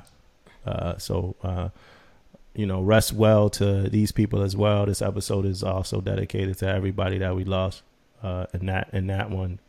And I know you normally got something real good to say about these things, so I do want to turn it over to you and see if you got any input on this one. I just say, obviously, the heart has to go out to those families and those Marines and the sailor we lost. Everyone who has social media, I just encourage you to take a moment. If you open up Twitter, Facebook, Instagram, what have you, you're going to see their faces, right? You need to see their faces. You need to read their names. You need to understand that we lost these people in an attempt to both get out, our civilians and diplomats from Afghanistan, as well as those Afghanis who have helped us. I think that it's worth noting that we knew this attack was going to happen, right? We had directed civilians to stay away from the airport because we had credible intelligence that attack was going to happen.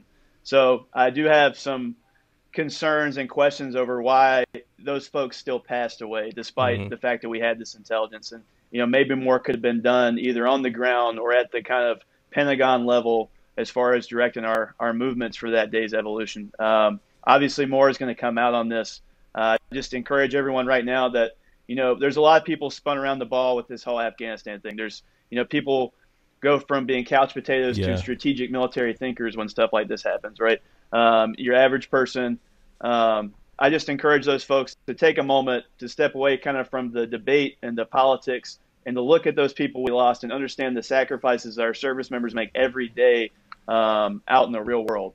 And this is not just the folks we lost in that airport attack. These are the folks we've lost throughout the entire Afghanistan campaign. It's the folks that we've lost in collisions at sea. It's the folks that we've lost in aircraft mishaps and other troops and sailors around the world. So understand that we're in a dangerous profession and people have to appreciate that.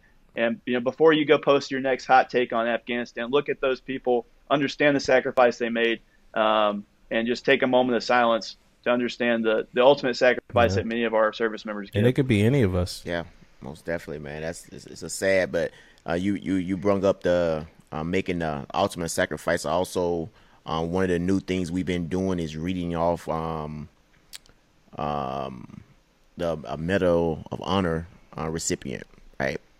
Speaking of the ultimate sacrifice, and today I want to read off Edwin Joseph Hill. He was a chief boatswain mate. He died December 7, 1941 in the Pearl Harbor attack. He was on board the USS Nevada, and I'm going to read his citation.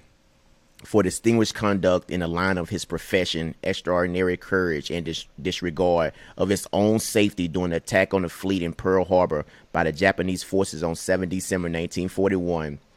During the height of the strafing and bombing, Chief Boatswain led his men of the line handling detail of the USS Nevada to the quay's cast-off lines and swam back to his ship. Later, while the forecastle attempting to let go of the anchor, he was blown overboard and killed by explosion of several bombers. So, for people who didn't understand that, he started on the pier and he sent the lines off the ship. Then he swam back to the ship and got back on the forecastle, continuing to fight, and then got blown overboard. And that's somebody that's out there that paid the ultimate sacrifice. And that's why we are reading these citations out every week. Because there's people out there that really deserving. And we most definitely going to keep reading these out, man.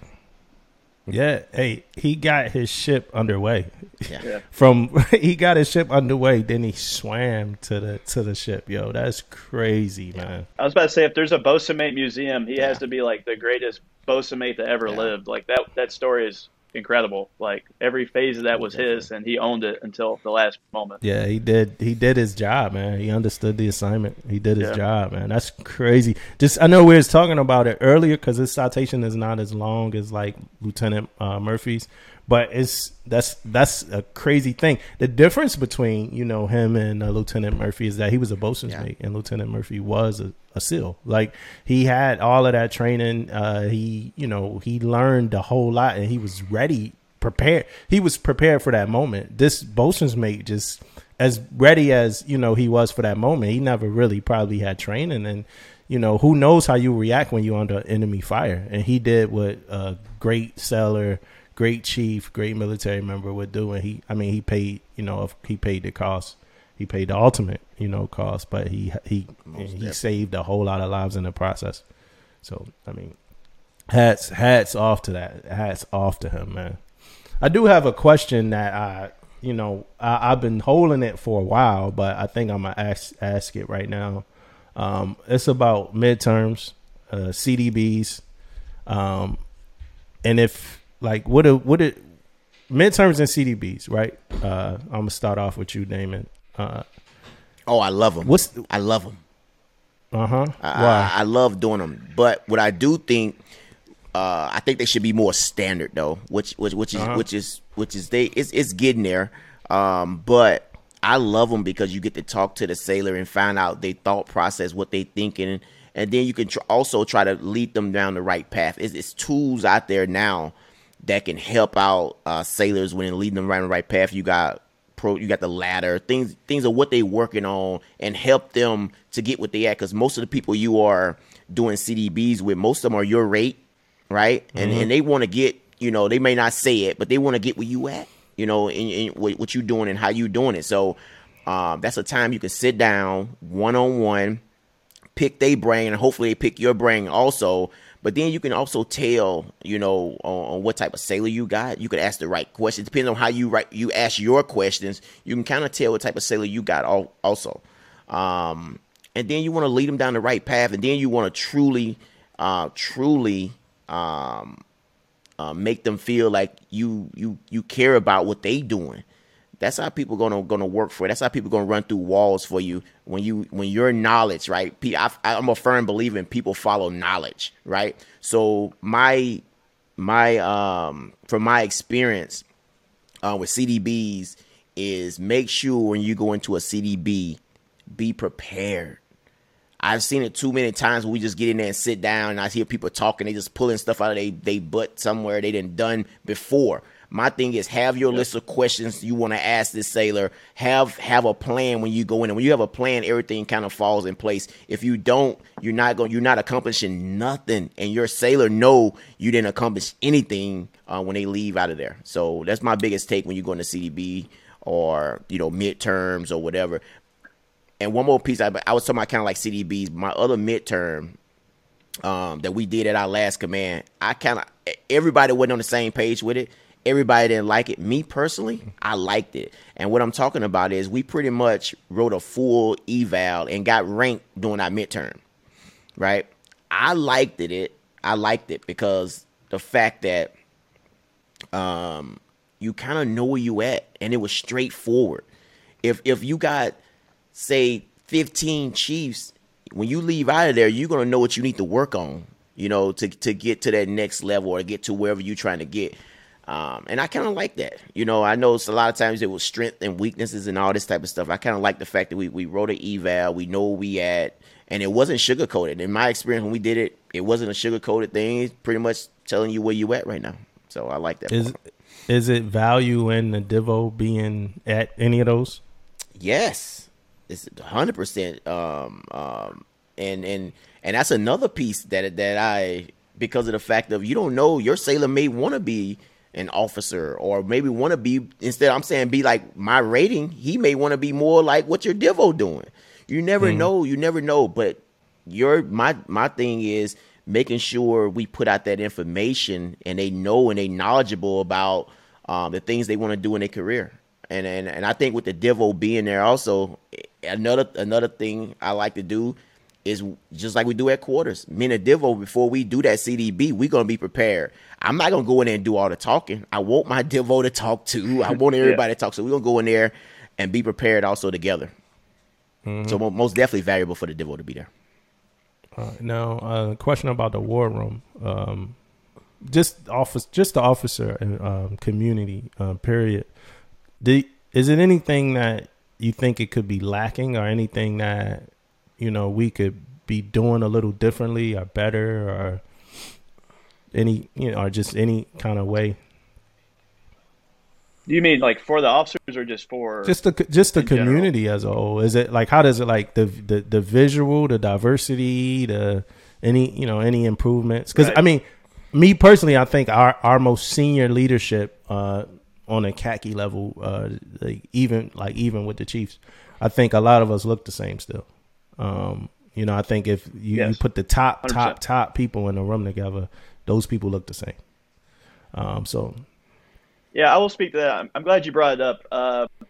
I do think it's funny, diversity-wise, how you look at our force, at least in the Navy. The Navy is probably the most diverse branch of the military. I think when you look at the folks serving on ships, you see representation from all 50 states, multiple countries. You have people, citizens, non-citizens, just the backgrounds these people come with as far as age, family or no family, ethnic makeup, sexual identity and preference. Like that whole thing it's a huge array of folks. And I always think it's funny, like deck arguably is the most diverse, the division you're going to see on most ships. But I bet the first lieutenant's white. Like that's kind of the funny thing. If you look over the deck quarters on a forecastle and you see the young white dude, he's probably the divo. And I think that speaks to the fact that unfortunately the officer corps in terms of diversity is behind the rest of our force.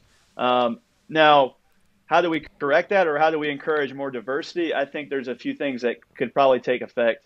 Number one, I think we need to continue to look for more ways to take top performing enlisted personnel and make them officers, right? Whether that be through things like OCS or Stay 21 or even more of the CWO, LDO pipelines. Like we need to find ways to take top talent and diversity in the enlisted force and get them to the officer rank so they can continue to excel and kind of contribute a perspective and experience that we don't have a lot of as far as just, entry-level officers.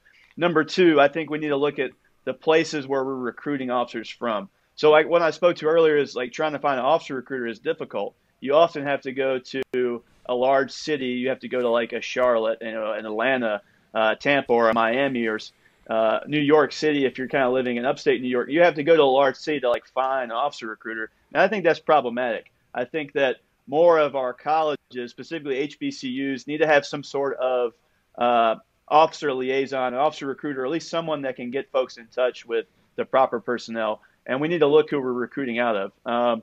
Unfortunately, most of our, you look at most of our admirals, our 06s and 05s kind of in command, and most of them, unfortunately, are just the kind of cookie cutter, straight white dude. I will say the Navy has done a great job in like promoting females to be at least CEOs of ships. Right now, I think there's a record number of women commanding ships and being put in positions of higher responsibility, and even as flag officers. But obviously, that's only possible if we're recruiting ensigns, right? And valuing diversity, because ultimately, I think that's what makes us more effective than our competitors. Is that we have diversity. We're going to look for the best decisions, the best policies. We're going to avoid a lot of the groupthink because we have different perspectives and backgrounds that we can contribute to our processes. Okay. Or processes, rather. Worst moment. What was your worst moment as a Divo so far? My worst moment as a Divo so far. Okay, so I'll speak. This is definitely my worst moment as a Divo. So we were getting ready for in-serve. So I was in deck at the time, was getting ready for in-serve. At this time, I did not have a chief at all. It was me and another officer. Shout out Andrew Shugan. We kind of went through a lot of hell together. But it was me and him, and it was, we had, BM1, and we had the rest of the deck. And we are getting ready for in-serve. Now, there was a lot of stuff that we had to fix. There was a lot of stuff that was not correct, equipment that had to be fixed, instructions and other stuff that had to be updated, and just the kind of the way we did business had to be changed. So there I was, kind of me and my other Divo working to lead some sort of huge initiative to kind of fix the things we've been doing wrong and be materially sound for in-serve. I distinctly remember we had been working all day. Deck was doing the whole sunrise to sunset thing because we're working outside. We can only really work during the daylight hours. And I had a sailor. We were basically finishing up. I'd cut the guys out. We had the J-bar davit down. We had to get it back into the flower pots, what we call it. So I remember most people had left, and I was telling the sailor, like, hey, like, I need your help with this, basically. Like, and he said, no, BM1 let me go. I'm gone. And I was, like, confused. Like, I was, like, really taken back. I was like, I just told this guy, like, I need your help with something, right? And he just kept going. Like, he was off. He was done. I remember the sailor got down to the pier. So I'm on the forecastle. I'm looking down at him. I'm staring from the pier. And we're having this whole back and forth. And I was like, I told you, like, I need your help with this. Like, get back up here, blah, blah, blah. And he thought I was joking, or he didn't understand, like, what I was saying to him at first. And I remember I got upset, like I got super upset, and I was basically like, "Hey, I don't care what BM1 told you." And I remember doing this, and I don't know why I did it, but I like grabbed my collar, right? I grabbed my collar and my freshly sewn on JG bars, and I remember saying like, "I told you to come up here. Like this is. I don't want to get into the whole like I'm an officer and you're not, but like I told you to come up here and I need your help." And he that like from a respect perspective, I understand made him angry, like super angry. I was angry, I was hot, and it turned this whole thing. Sailor ends up leaving. So we talk about the next day, and that's when I kind of realized, like, there was 1,000 different ways I could have handled that, right? Obviously, there was 1,000 different ways he could have handled it, but I think in that moment I lost touch with who I was and what I was doing, right? I became more concerned in that someone, I felt disrespected, and I had that moment of, like, no, like, you owe me this. Like, you have to do this for me. And I wasn't looking at the human side of kind of what was going on, how much I had asked from these guys for weeks. And even the weeks that followed that, all the shit I put them through, all the kind of stuff we were working towards. And that's when that moment boiled over. And I kind of thought about it as, I got to handle that differently. I have to carry myself differently. I can't let those like thoughts kind of push to the forefront of my brain when I get angry or if I have situations with sailors like that. So I always think that that's a moment. I don't regret a lot of stuff. That's a moment I regret like immediately after it happened. That's crazy. You told me the story before. Man, you told me the story before. I wish I remembered it when I did the Corns Ferry. The survey. This guy has a real problem. Hey, the Corns Ferry survey. I tell you what, sir. Me knowing you, that I know if you had to grab those collar devices, he had you hot. Oh, it was a hot moment between both of us.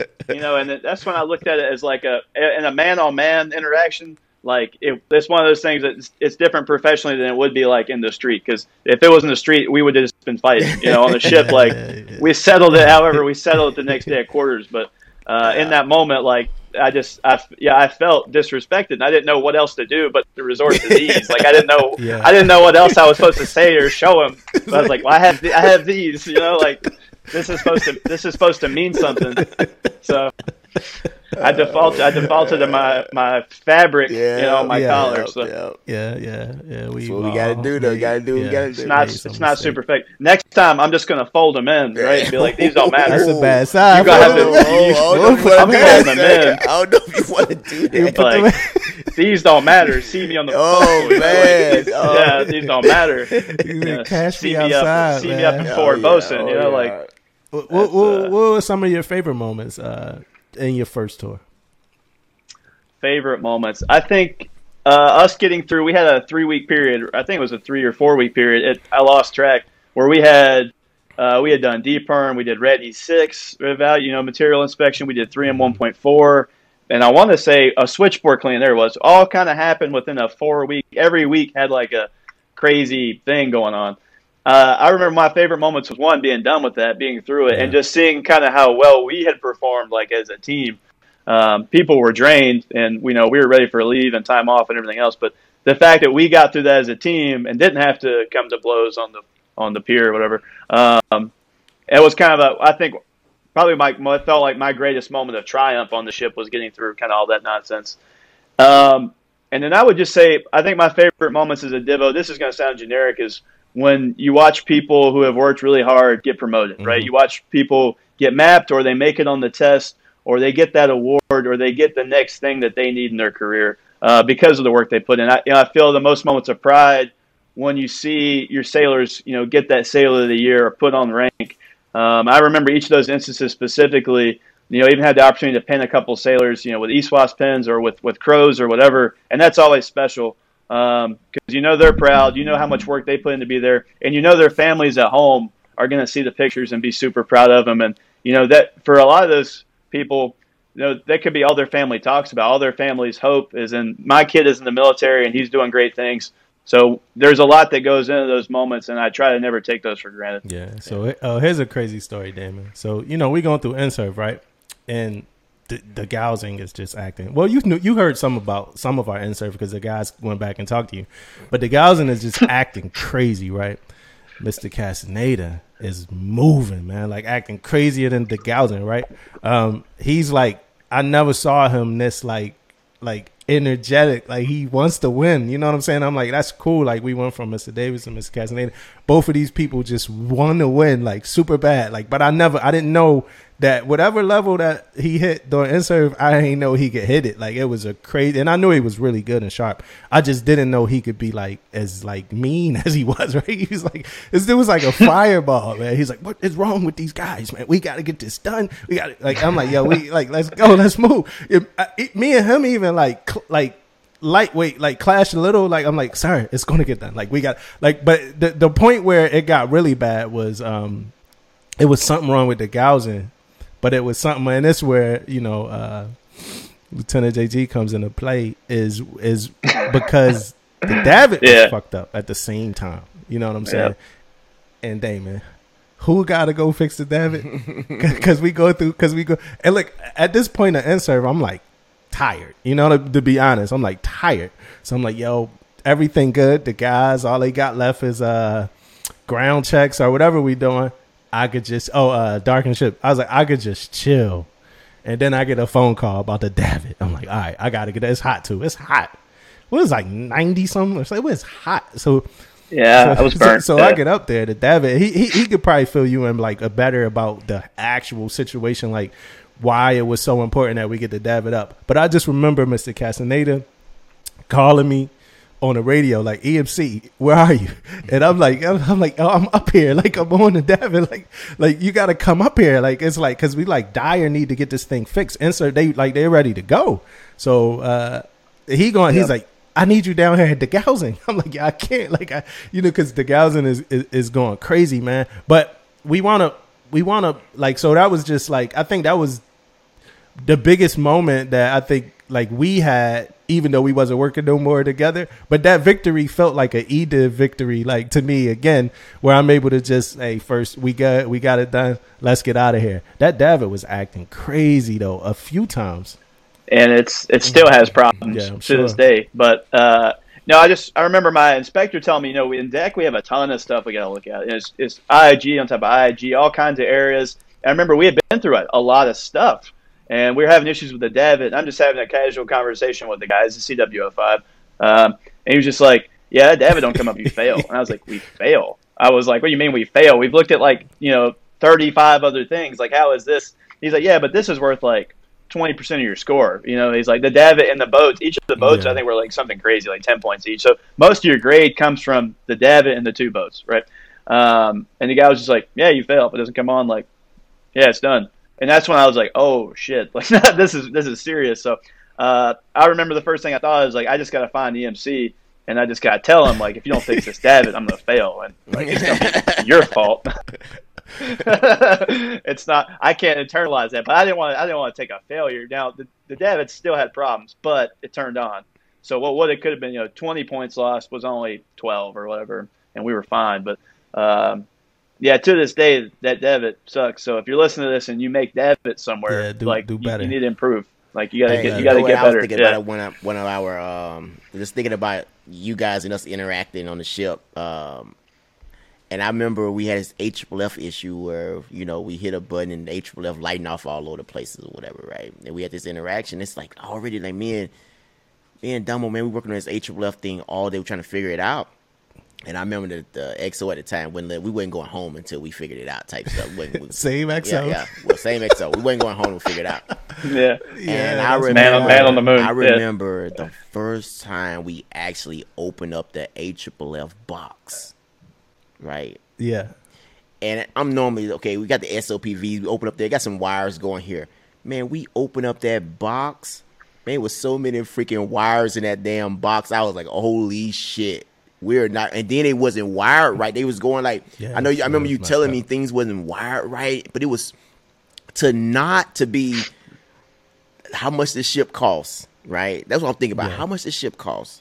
And when you open up that thing and it was so many wires and it wasn't wired right, I was just like I remember being so like upset because I wasn't upset for me really. I was more upset for you because, man, look, how the hell we gonna figure this shit out? Like, because how the fuck we supposed to figure this out when you got so many wires and then you didn't start the process? So, I mean, you don't know where this shit goes. Then you had to figure all that stuff out. But let me tell you, man, when we got that talk, when we said we ain't going nowhere, that we figured it out, man, it was just like, might well just stay on board tonight, man. Well, you know, a couple of things that happened there was you were there for that one. Yeah. Which one? I don't think he was there. Me? For that one. Oh no, you wasn't there. I don't think you was there. I don't think I was there. Oh, I was. Yeah. Now, you were. Oh yeah, you were there. Yeah, you've been there for like 8 years or whatever. Yeah, the XO at the time. He, you know, we supposed to have his DC inspection like right after that. Yeah. So the XO, he's like, yo, it just, I mean, it got to get fixed. I mean, the DC inspection is on Monday. It has to get fixed. It's a Friday. So I'm like, hey, sir, it's messed up. There's nothing we can do. He's like, go over to the ship across from us and see how theirs is and talk to them. So I went over to the ship. They was like, yeah, ours is fucked up too. It was like, ours is messed up. They was like, ours is messed up. We jury rigged something and figured it out. That's what they said. Yeah. So I came back. I was happy to have that news. You know, like, hey, sir, they said theirs fucked up too. It's jury rigged. There's nothing we can do. He was like, all right, well, you know, just go ahead and, you know, keep trying to figure it out. Then he gave me another option. He was like, and he wasn't being an asshole at all. He was like, another thing you could do is talk to ICC and see if ICC, you know, could help because he knows these kind of things too. And that's when I was like, nah, we about to fix this, man. I'm not going to get, and ICC, that's my dude, love him to death.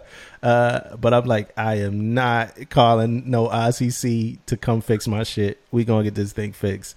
So we was up, man, we stayed on that ship damn near all night.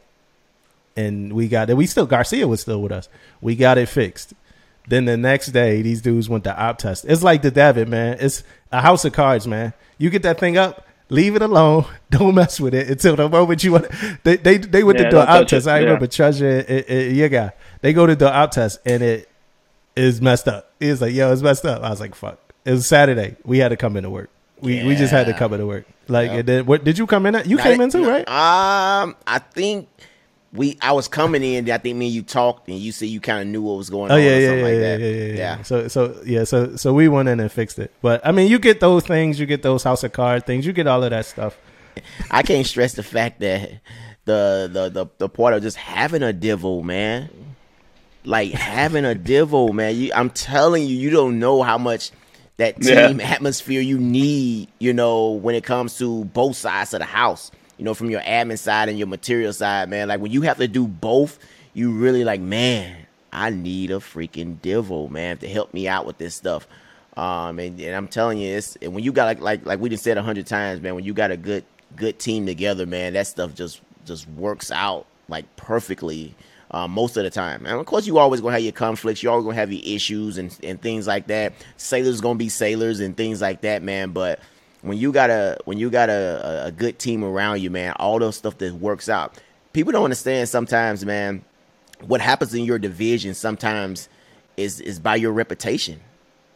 You know, your reputation in division. You don't know, like you can jack something up over here, but when the XOC EE behind it, he might be like, oh, I ain't worried about that. I know that's gonna get taken care of. You know? And you see that change. Yeah, you see that change. You see that. I've seen it. Of course. I've seen it travel from point A to point Z. I've seen it at the point where we super concerned because it's EE. Then I've seen it at the point where, hey, sir, this happened. Boom, boom. All right, chief, I know y'all good. Y'all got it. So I've seen it in both phases. I just did think of something. A junior, I was doing training about stress, and the junior seller asked me, she said, well, where would the leadership go when they get stressed out? Because it's, you know, the EOS program and all of that. So she was like, well, you know, what about if CMC is stressed? What about if the XO is stressed? What about the captain stressed? But so where do divos go when divos get stressed?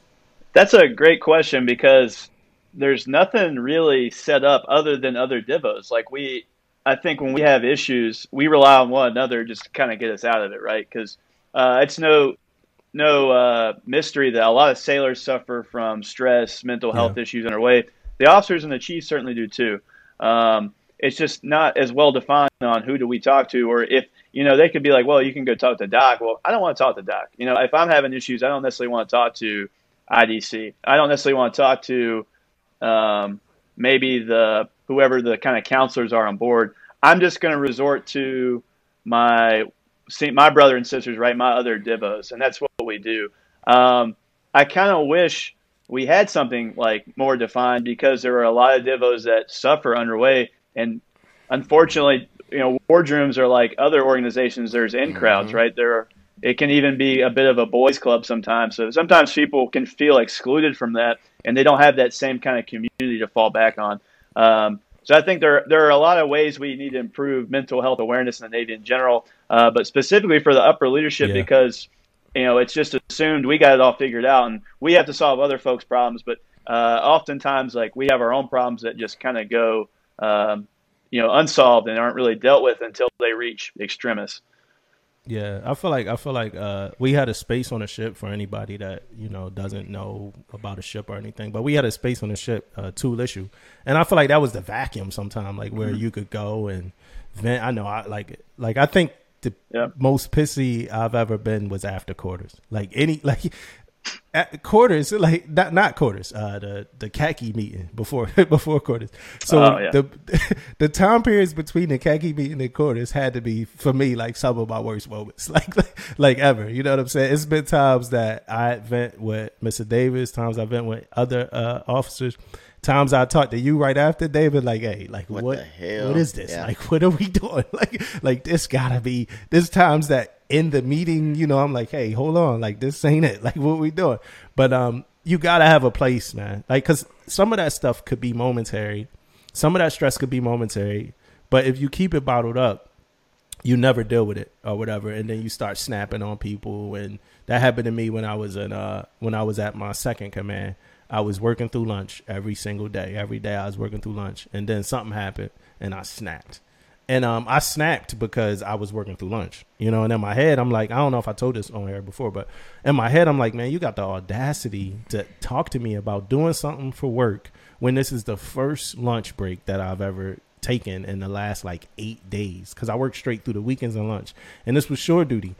And who I was talking to happened to be the highest person in command at the command, so that wasn't the best person, to snap on in the moment, so I got fired as an LPO, and a couple other things happened. Wound up getting the job back, but a couple other things happened, but it was from bottling up. So I told myself, respect my break. I mean, that was something that I've tried my best to do even on a ship, was respect my time that I'm on break, respect my lunch, and try my best to get out the energy, because I don't want to keep it bottled up. But you always been pretty good at handling negative energy, Damon. Yeah, because I mean, that's mostly because I'm just positive motherfucker, man. And yeah, I try. I mean, that's all to it, man. It's no more to it than me just always trying to find the best outlook of it, man, and feel like as long as I'm going home every day, long as I'm alive and see my kids and see my family, this ain't the end of the world. Like when some project come up and it's like, what the hell? I'm like, it ain't the end of the world though, and that's kind of how I took everything. It's not the end of the world. Well, what's the most pissed you been? The most pissed I've been in, and it's really not a story. It's been multiple stories like this, but one thing that really pisses me off the most, and it happens to me, is that when I'm not directly involved, but I'm responsible. Yeah, you know what I mean? Like these incidents that be happening, but I really didn't have a hand like into that, but I'm responsible for it. I think that's the biggest thing that gets me really fired up, because I know I would have handled the situation a little bit differently or something. Or if I did jack it up, I'm gonna hold it down because I know I messed it up, and I'm gonna be like, "Yep, that was my fault." But but I still got to take responsibility for it. So I think that's the biggest thing that upsets me sometimes. Well, before we close, because we'll be closing soon, but what do you like? What's your thought? So I was reading a post on Facebook. Somebody wrote, they were saying like when somebody, they get raised by their parents, the parents put them through school, they teach them, they groom them. When they make a mistake later on in life, the comment is normally, hey, your parents didn't raise you like this. You know what I'm saying? And then they was like, on a ship, if a sailor messes up or does something wrong, it's always a direct reflection of their leadership. Well, who's your chief? Who's your divo? Why is that? Well, I think it's a twofold thing, man. I feel like the only time, and this is a personal opinion of mine, the only time that I feel like we should be like straight up responsible for anything someone do if it's some information that I did not put out that I should have put out.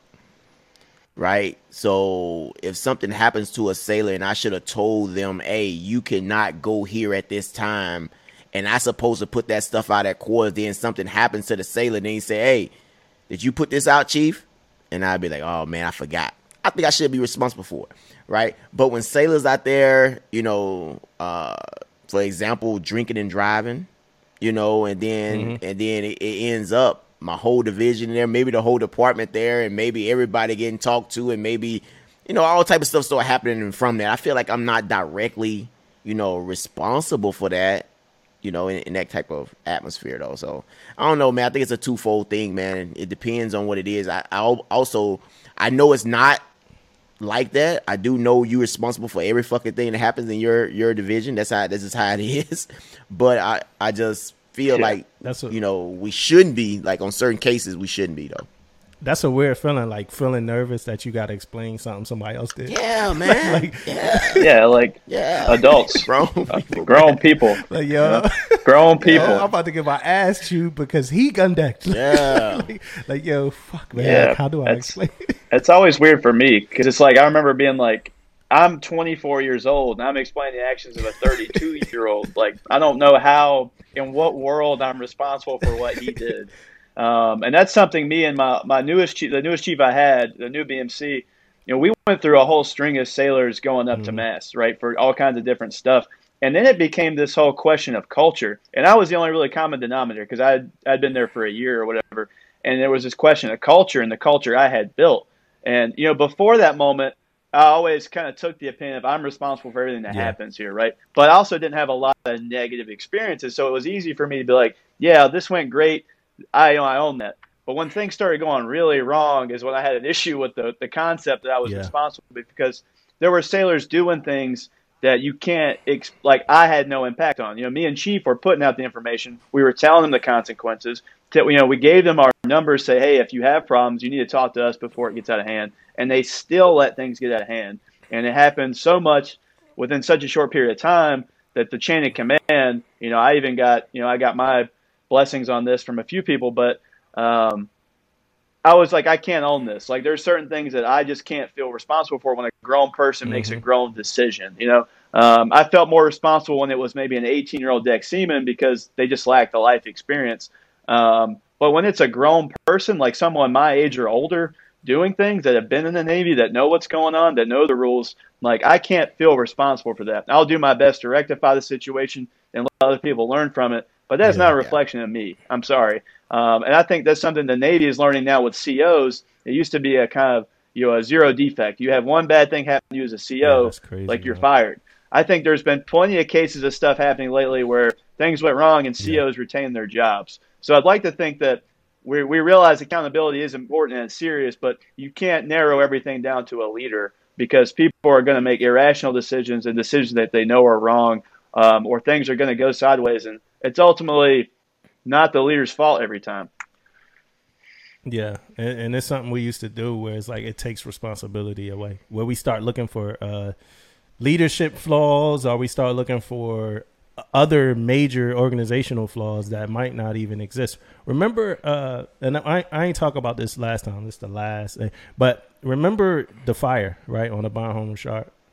Remember what we had to do after that? We had to go do all of these zone inspections, like the whole Navy. Oh, like, the entire ship? Yeah, such and such, to check the ship, because you might have all of these, you know, and then come to find out it was arson, pretty much. It was a dude who lit this fire. It didn't have anything to do with the conditions of it. Now, the fire spreading and all of that, yes. But the purpose, the reason why the fire started didn't have anything to do with the conditions of the ship or anything like that. And in my opinion, it was us again. In my opinion, it was us looking for major organizational issues that we need to address. Vice, you know, that other part is the accountability of the person that made, you know, the mistake and the impact that mistake made. Had. And in this case, this person didn't make a mistake. I want to clarify that this person didn't make any mistakes, because I think from our last episode, I think a couple people might have. We didn't really talk about him. We talked about the transition between Buds and the ship, but we didn't get into like how heinous this act was. It was a heinous act.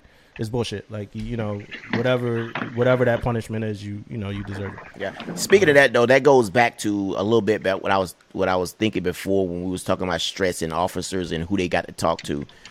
We actually had a conversation about this, about, you know, the guy was you a buzz dropout, and then you only thing you know is wanting to be a buzz your whole life, and then you get to a command and you disgruntled and you this, you that, right, from a mental health standpoint.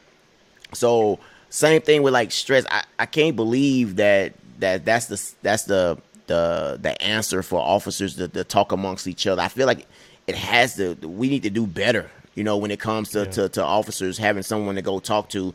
And the same thing with the young sailor, not saying what he did was right or anything like that. I feel like they should have someone to go talk to there. Once they become a buzz dropout or anything like that, they should be talking to somebody like then, before they even go out to a ship or whatever the case may be. And the same thing goes for the officers. I feel like they have to have someone at the command or someone somewhere to talk to all the time, because I know, look, think about this.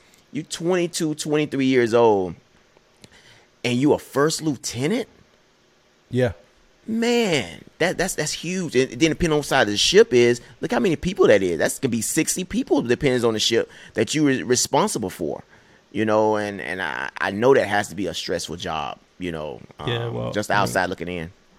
I definitely want to plug Fleet and Family and all of their services. Fleet and Family got like 600 to 700 different things that they do. Yeah, right? Most definitely. And I don't think most people really give them their just due as far as utilizing them. It's like most of this stuff is free, man. You know, they giving people they teaching you like newborn baby techniques and while you pregnant stuff, marital counseling. It's a lot of things that Fleet and Family has to offer that I don't even think we tap into. And I'm afraid that one day they won't be offering those things because they can't fund them if we're not ever, you know, utilizing those things. So that's my opinion on that. Quickly, I want to, the movie, right? Top Gun. Oof. We all saw it, right? So I'm going to sit back for a minute. I'll let Mr. Davis talk about Top Gun first, since it has such a major influence on his life. Right, my life. Yeah, so what's your take? And then we didn't pre-watch it or nothing. We just kind of shooting the shit about Top Gun real quick. I just say that Top Gun kind of embodies everything we love about our country, right? We got a guy on a motorcycle, flying jets, chasing the girl. We got rock and roll music, sunglasses. We got some fierce competition and patriotism at play. I also just think it's an interesting note. I don't remember the name of the actress, but Tom Cruise and his female counterpart in that movie looked pretty similar then. If you were to look at both of them now, like Tom Cruise has had some work done, or he is going through a process where he doesn't age, because they have taken very different routes. I'll just say Top Gun's great. I wish there was a SWO equivalent, you know, where you come by the pier going 12 knots and the guy spills his coffee everywhere, and it'll never be that high speed for us, unfortunately. But I think it's a great movie, a funny movie if nothing else. And then Tom Cruise, like I said, he's defied aging. So when the next one drops, you know, we'll be ready for it. It's been delayed. We thought we were going to get it a long time ago. We thought we were going to get on deployment. That's kind of funny that never panned out. Shout out to our PAO who lied to us on that. But hopefully it comes out soon. We'll all go watch it, and it'll be kind of reigniting the flames from the first Top Gun. Yeah. So they specifically said, Paramount specifically said they're not going to streaming. So they will not go to streaming. They feel like they got something with Top Gun 2, and they want it to be played in the most theaters that they could play it in. So I feel like whenever we open back up and we able to go to the theaters, that's when we gonna get Top Gun. They did a lot, man. They filmed it actually in the jets while they, you know, it's Tom Cruise, man. Like, he wasn't gonna do special effects. Like, special effects? No. Like no, I'm gonna be in the jet. We gonna film it like that. What about you, Damon? How did Top Gun impact you? Hey, one of the best movies of its time, man. And look from the time Tom Cruise, you know, I'm gonna be honest with you, man. I like Tom Cruise, right? Acting. I mean, so and anytime that it could be however you think about this. If I ask this question, say, hey, what Tom Cruise movie? Name a Tom Cruise movie, and what movie you would say? Top Gun. Me? Top Gun. That's the movie you would say. Top Gun. Right? Every time. Yep. I mean, like every 100%. time. If you yes, you would. Not Tom. Listen, if you was on Jeopardy and they asked you about Tom Cruise, they would ask you about name a movie. Nope. Top Gun. Top Gun. All day, right? So Top Gun's a good movie for me, man. I like it. You right? I'm just like you guys. I thought I'd be to watch Top Gun 2 already, by now. But that was the movie, man, back then, man. Goose, that's my guy, all those guys in the movie, man. Like we loved that movie growing up, man. Like everybody though. It wasn't like just me. It's like the family. The everybody knew about this movie, and that was one of the movies I remember from Tom Cruise. And from then on, man, like every movie Tom Cruise, I knew Tom Cruise coming out with a movie. It started with Top Gun. If Tom Cruise went the Mummy, I mean, I want to watch the Mummy because I watched freaking Top Gun. It's just he made me a fan of himself anyway. So yeah, man, I like the movie, man. It's a good movie. Yeah. Now go ahead and give your. It looked like you want to say. It looked like you want to say something over there. Would you? I got a quick question about another movie, but I want to hear your plug on Top Gun. Okay, Top Gun. It took me a long time to watch Top Gun. I didn't watch it as early as everybody else. I think I probably watched Top Gun for the first time about 5 years ago, to be honest. Probably right before getting to the ship. It was everything that an American movie should be. It's the cookie cutter like movie, the whole like nine. Everything that should happen in a movie, it happens. It follows all the rules, just like Star Wars, just like the first Star Wars. Like it follows all the rules to a T. It's the great American movie, and I know that it's responsible for a lot of people, joining the military.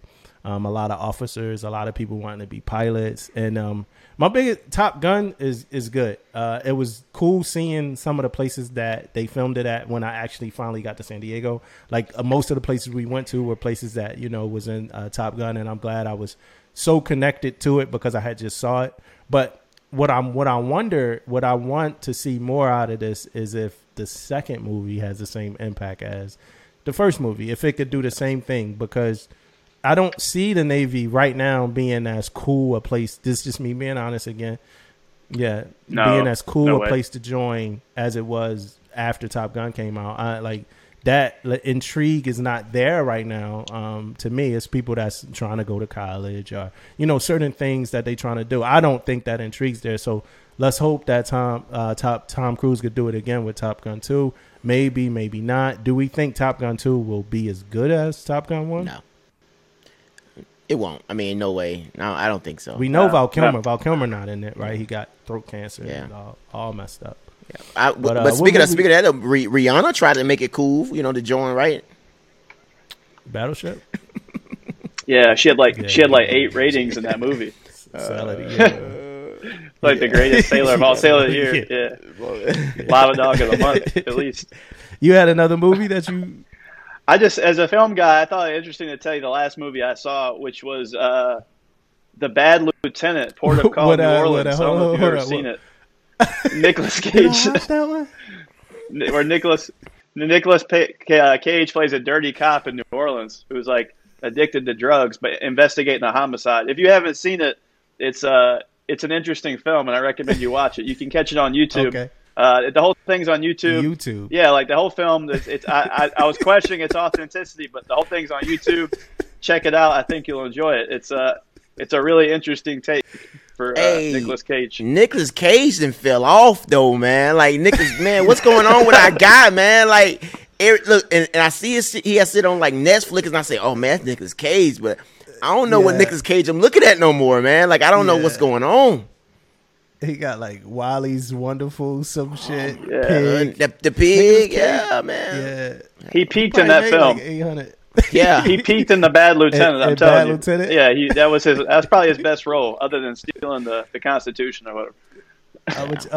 National Treasure. National Treasure. Yeah, I gotta check that one out. My book. I might have talked about this book, but I want to bring it up again. It's Your Ship. I'll bring it up again because this guy here is the person that recommended me. We had this moment in time where we were recommending each other, different things. So I would recommend Menace to Society. He would recommend It's Your Ship. You know what I'm saying? So It's Your Ship. I took a lot from that, like a whole lot, man. That was a really cool book. Cool captain. A lot of things that I didn't think about just being a leader. Kind of shown through in reading that It's Your Ship book. I think any leader in the military should at some point read it. I could get more into the title. It's Your Ship, Captain D. Michael Abrashoff is how you pronounce it. Yep. Management Techniques from the Best Damn Ship in the Navy. And it's a really good book. It's about when Captain Abrashoff took over the USS Benfold and some things he had to kind of do to increase productivity, empowering some junior sailors in positions that was unexpected and getting things done. And I appreciated that book, so that's my book. You got anything on that one, It's Your Ship? I just say it's funny for any of the other divos who were there. I presented this book for Wardroom training. It was my very first Wardroom training, and they said, Ensign Davis, teach on leadership, which I thought I was already being set up for failure. They're asking me in my first time to teach leadership as the most junior person in the room. So I brought the book, and I pretty much just spoke to some excerpts from the book. Little did I know my first captain hated the book and I guess had interesting thoughts on the guy. So I kind of got public scolding for bringing it up. And those who were in the room with me that day still remember that was a pretty funny interaction. The other officers seemed to respond positively to it. I had what was our stow kind of saved me on that one. And he said there was something he liked from the book. Other than that, though, the response was mostly negative from the CO. Oh, man. But still stand by the book. It's pretty basic in its writing. And if you're in the Navy, you're going to read it. It's written for more of a general business crowd. Yeah. So it might leave you wanting a lot if you're already in the Navy. But it's just some really basic ideas on kind of empowering those below you to do their job and do it to their best of their ability.